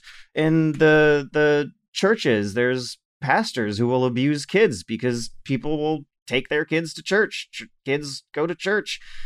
These positions that attract vulnerable people in particular, and people who don't have a lot of job options and who are decided to dedicate their lives to one thing in particular, may be in a position of vulnerability. Probably are. If they can be easily replaced, if they're not even giving their names because they're worried about how it's affecting their careers, then they absolutely are people in vulnerable positions being exploited by powerfuls. Yeah. And it's not even people who don't have options. I think that, it's really intelligent, smart people who went to university and studied to be an animator or a concept artist. People who are really talented, but the pool also now is really big for those kinds of talents. So even if you are really talented, if you don't abide by the company rules, let's say, or the manipulative boss starts manipulating you and you don't like it and you fight back, the threat will be there that you must be willing to lose your job because I will fire you for not doing what you're told. And that's gross and illegal, but mostly gross. And shivers. Video games is not the only industry this happens in, but video games is a fucking huge industry and it's new and it needs to grow up a bit for sure. I think the arts, religion, humanities, things that are like fun to engage with will attract powerful abusers more than, like, I don't know, the toilet paper industry. I wonder how much sexual abuse goes on in very boring, mundane, utilitarian businesses in comparison to entertainment. We don't know because they're not as big as the video games industry. And it might be so going they don't get unreported reported too, on. yeah. I mean, Agretzko didn't exactly have a very exciting job. What did they do? Bonds and loans? Anime industry doesn't have a good reputation either, to be honest. Right, and I do imagine that that's because it attracts like kids and young people early in their careers. Who are so woefully underpaid. Everything you like has somebody in a terrible position working on it. It sucks. The creative director, the director of Assassin's Creed, the new one, Valhalla, he was one of those people. He got fired for it. He's one of those guys. Completely in charge of this massive project, in charge of Origins, in charge of I think he was in charge of Origins or Unity or the Pyramid one. The Origins is Origins. The Pyramid one. Yeah. Odyssey and Origins. Yeah. Oh, the two O's, that's why. But he's gone now. You know? And I wonder for how long though. What kind of consultancy position and what other studio is he gonna quietly try to So this is the other thing, right? And I feel like this is also another conversation that needs to be had.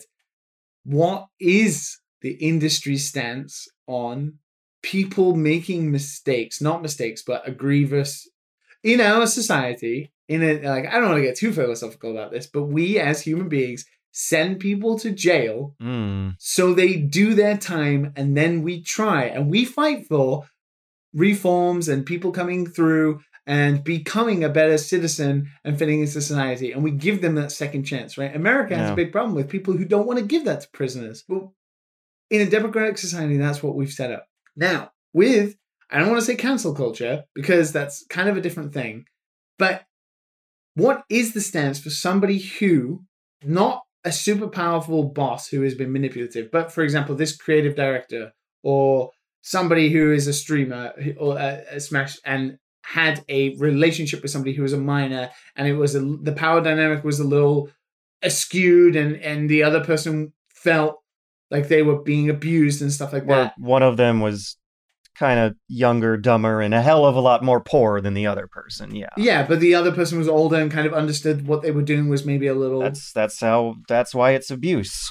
So exactly, what is the stance then for those people learning from their mistakes over time? They obviously don't get work, they don't get jobs, but are they allowed to come back in eventually? Do we allow people to say sorry? I think is the important thing. And I feel like everybody's stance right now is no, we shouldn't. You almost get like a one and done. Like once you do anything, not anything, but obviously there are varying degrees of severity. I don't know if I'm a fan of the one and done. Like we're going to have to bring Twitter makes it seem like it's a one and done. This is the kind of conversation that evokes characters like Joe Biden or Johnny Depp or James Gunn. Like some allegations that have gradually gone the other way as holes have been poked into them and cases have been won. I think years of a super duper well-written, well-consulted apology followed by years of proven action over words would be what it takes. And that means that I kind of sort of want to mention Philip Mayusin, who plagiarized a Dead Cells review for IGN. Now, when Philip Mayusin was writing for IGN, he plagiarized a lot. His Dead Cells was the one that got popularized. That's the one where the original author also read the review and was like, wait a second, I wrote this instead. Yeah. And nowadays, Philip Mayusin is on YouTube with his own YouTube channel trying to redeem himself by making content again. And the one that I did see just said, an honest original review of Dead Cells. But I didn't watch it, and just the title alone kind of offended me, because that means that he was capitalizing on his infamy. Well, he's not learned. He's proved. Yeah, that means that there's an element of knowingness there. So there's an example, right? He has proved with that one action, he's not learned anything. He's not learned anything. The way I would have rather relearned about Philip Mayusin is like 5 years later, reading some kind of shocking Jason Schreier style evocative reporting and seeing, oh, Philip Mayusin, that guy? Rather than like shocking inflammatory YouTube clickbait thumbnail. Yeah, exactly. That's what I would consider action over words. Yeah. Currently, we're not in a position where these people are ever going to get work, though, so they wouldn't be able to just, turn up and redeem themselves. But he did what is so predictable, which is to capitalize upon that popularity to dig the hole deeper. Well, like he's digging the hole deeper, but to him, Yeah. he must think he's like bouncing off a leap pad into popularity again. But it also looks sincere and he's apologetic. Now, let's not talk about the fact that he's made, 6 different sorry apology videos in the past and still doesn't seem to get the point. And then he's joking and arguing about it with people on Twitter who are pointing it out. That guy's not learned. And we've not seen, I can't think of anything off the top of my head of people who have been accused of doing something or have been found guilty of something who have then gone away and come back. I haven't seen that. How do we? I am somebody who forgives people. I want to be able to, I don't know, because it almost puts you in a difficult position to say these people are doing actively negative things that make people's lives horrible. And that is unforgivable when it happens. But how can we treat one different from like somebody who goes to jail and then does the time? The idea that these people then are reformed, I don't know. It's complicated and I can't process it very well. I want to toss out like 3 years. 3 years of like sticking to better behavior as evident on your internet track record. I want to say 3 years, maybe actually, no, it depends on actually how bad their victims' lives were ruined. But if you were... absolutely. It's same as a crime. It's the severity. Like not directly abusing someone personally. Maybe it's more a 3 years thing. Because otherwise the victim still has a shitty life because of what you've done. And you'll never make that better. Yeah. Well, I mean, so fuck that. We go around in a circle. Philip Mewson has obviously not learned. I take it back. I don't want 3 years. I take it back. Rewind, delete it, backspace. It's more complicated. But Philip Mewson, he is not learned, so obviously that's a different thing. But plagiarism is not the same as sexual harassment or power harassment. It's not. And the severity should be different. But he's not. He's now an internet bad guy, no matter what. Plagiarism may be 3 years of good, solid work, sticking to a schedule, doing everything right by the books. But if there's like someone's whose personal life you've ruined, I don't know. After talking to the victim, I'm going to rehear that conversation every time I hear about the perpetrator again. And that's going to make it nasty forever. And it's something that, because it's happening now, we won't see the ripple effects of for like 3 years, when somebody who inevitably was on the internet disappears and then reappears on the internet like 3 years later in a different role and hoping everybody's forgotten. What is the reaction when that happens? We're going through growing pains. And we will find out in the future. We're gonna see how this is gonna go. And I am fascinated to see what society ultimately decides on.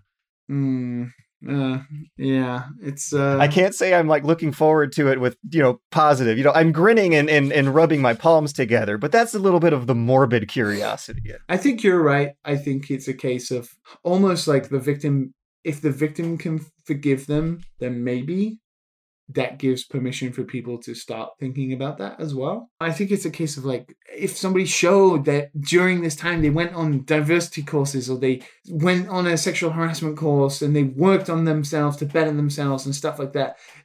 These courses exist for reasons, and then could prove that, not prove, but could show they've made the effort to right the wrongs in as best as they possibly can. I don't know. Are they allowed back in? I'm more and more leaning to like, if there's personal abuse, then just black and white George with this one. If there's like professional abuse, plagiarism, misconduct can still be abuse. If there's plagiarism, contract violations, and vague unprofessionalism, then maybe I'll give you 3 years of good behavior to come back. But if there's like a person whose life you actually ruined, then no, fuck off. Yeah, absolutely. That was great. That was fantastic. We went on for a long time, though, and I don't know if you are going to be awake enough to do one listener question. Yeah. This one is from our inbox. Toasty R asks, are there any aspects of game design that you love but feel go underappreciated or unnoticed? For example, I've always been a sucker for audio design. I feel it's one of the most important aspects. The stock sound effects and poor mixing of Metro Redux was enough to pull me out. When I tell my friends how much I love the sound design of games like Doom and Hollow Knight, they dismiss the topic and try to steer the conversation elsewhere. So, to reiterate the question, are there any aspects of game design that you feel similarly about? I mean, as a game dev, I can tell you are 1000% correct. Audio is almost always the last thing that gets done in a video game. Hunt Showdown! And tends to be some reasons behind that usually, but you are right as well. In terms of like creating a game, it's so noticeable when it's not there. And I'm a big fan of music in video games and a good soundtrack and stuff like that. So it's definitely something I also noticed when I play video games. Recently, I started playing Panzer Paladin, which is a pixel art retro-inspired thing, expecting a really badass pixel-related chiptune soundtrack. Didn't get it. Thought the music was very bland. If you want to completely rethink your favorite games, kids, play them with the music turned off. It changes everything. I have nostalgia for games I don't even want to play based on their music. The music is so powerful. And sound design in great games can go a long way. I think I noticed a couple of things in Ghost of Tsushima. For example, when I'm standing next to a waterfall, there's no running water sound. Wait, really? And it's, yeah, like in certain areas, depending on what's happening, the game prioritizes like wind and nature sounds above stuff like running water. Is this what keeps it from being AAA in your mind? Yeah, stuff like that is very easy. It's very easy to see where decisions were made. It's kind of the curse of working in video games. You're able to see when a decision has been made to go one way or the other. In terms of game design, though, which is specifically different to creating games, underappreciated stuff in game design, I think, as a whole, is user experience, which is UX stuff. Yes. Like we talked about last week, my girlfriend playing a game for the first time. Games take for granted player knowledge prior to jumping in. What is the R3 button? Press the R3 button. Who in their right mind, other than a gamer, looks at the analog sticks and thinks, that's a button? Do you remember when you were a kid and learned about R3? Because I actually do. It was a PS1 game late in the cycle, like I want to say Ape Escape 2, maybe? And I looked for R3 and had to think about it for a second. I think I was 9 or 10. I do remember that. Imagine trying to explain that to anybody who doesn't know anything about games or is relatively Who's new. an adult and learns slower than a kid. So player experience stuff is super important. And it's massively underappreciated because you want to show all the cool stuff in your game and you don't want to waste time with all the boring stuff like good tutorialization and that kind of experience. Onboarding is, definitely a huge thing. And it's so hard because you never get it right, but you should try your best to onboard the player. I was going to say menus, and that counts as UX, doesn't it? Yeah, UX and UI. Yeah. When I was 11 years old, I downloaded a demo for NHL 2K1, and I saw a screenshot of the menu. The caption said, EA sports games have always had fantastic menus. Ever since then, I think that was the formative childhood influence that caused me to care a lot about menus. That's why I'm having such a worse time with this Halo 3 port than everyone else, is because I'm a menu boy. I love the sound. It's embedded in my mind of what happens when you right-click in Morrowind and get all the menus in that game you're ever going to need in one button press on a nice clean grid across the whole screen. I loved how the menus in The Witcher 1 looked like an actual journal that you could imagine Geralt flipping through. And I'm the only person who cared about this, but around the 6th console generation, I don't remember the name of the middleware, but there was a Adobe Flash program that game developers were using to port menus easily across different multi-platform games, and it made them feel slow and chunky, and the text was always really big and obvious. There was a lot of unused space out of the need for console game designs for players sitting far away from the screen, and it's such a particular George nitpick, but the difference between a good and a bad menu for me sometimes will make the difference between like a good and a great game. I I adore a good menu, and I despise bad menus. Yeah, it's very apparent. Like, I think in terms of UX, just think of every time you've played a game and you've gone, you played a game that's very similar to a game you've liked, and you're like, this game, I remember when Spelunky did this. I remember when Shovel Knight did this. But this game doesn't do that. And you're like, what is that thing that you're talking about? You might not be able to name it, but you're able to feel it. And that is just the user experience missing. Game feel. Fucking game feel. Oh, there's a book by Steve Swink called Game Feel, and it's like one of the most important books ever written about game design, and it is the invisible numbers that make a game like Devil May Cry feel better than some other action game, right? Like, Orcs must die. Oh, Destiny has crappy... Never mind. No, it doesn't. It has fun gunplay, but spongy. It didn't in the beginning. You're right. In the beginning, it didn't.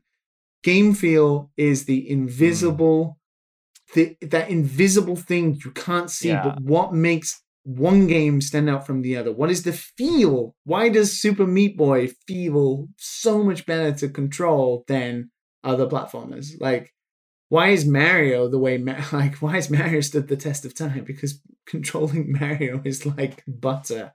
It's so second nature. And a lot of game feel is about the invisible numbers you can't see, the tiny tweaks and tunings. Like Celeste. Celeste is a great example of like that invisible game feel. Like sliding down walls and jumping at that last minute.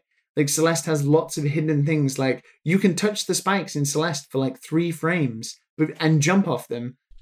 And it makes it feel better because it makes the player feel like they've just avoided hitting those spikes.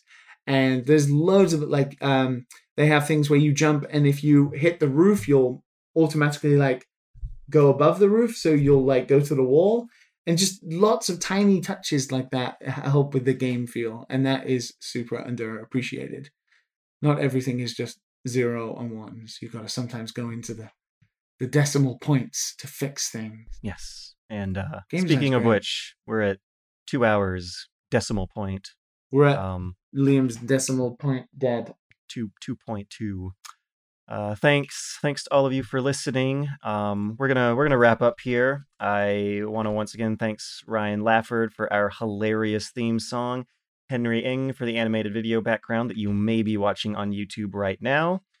Remember that you can follow us all individually on Twitter and hang out with us personally in Discord with a $5 Patreon donation.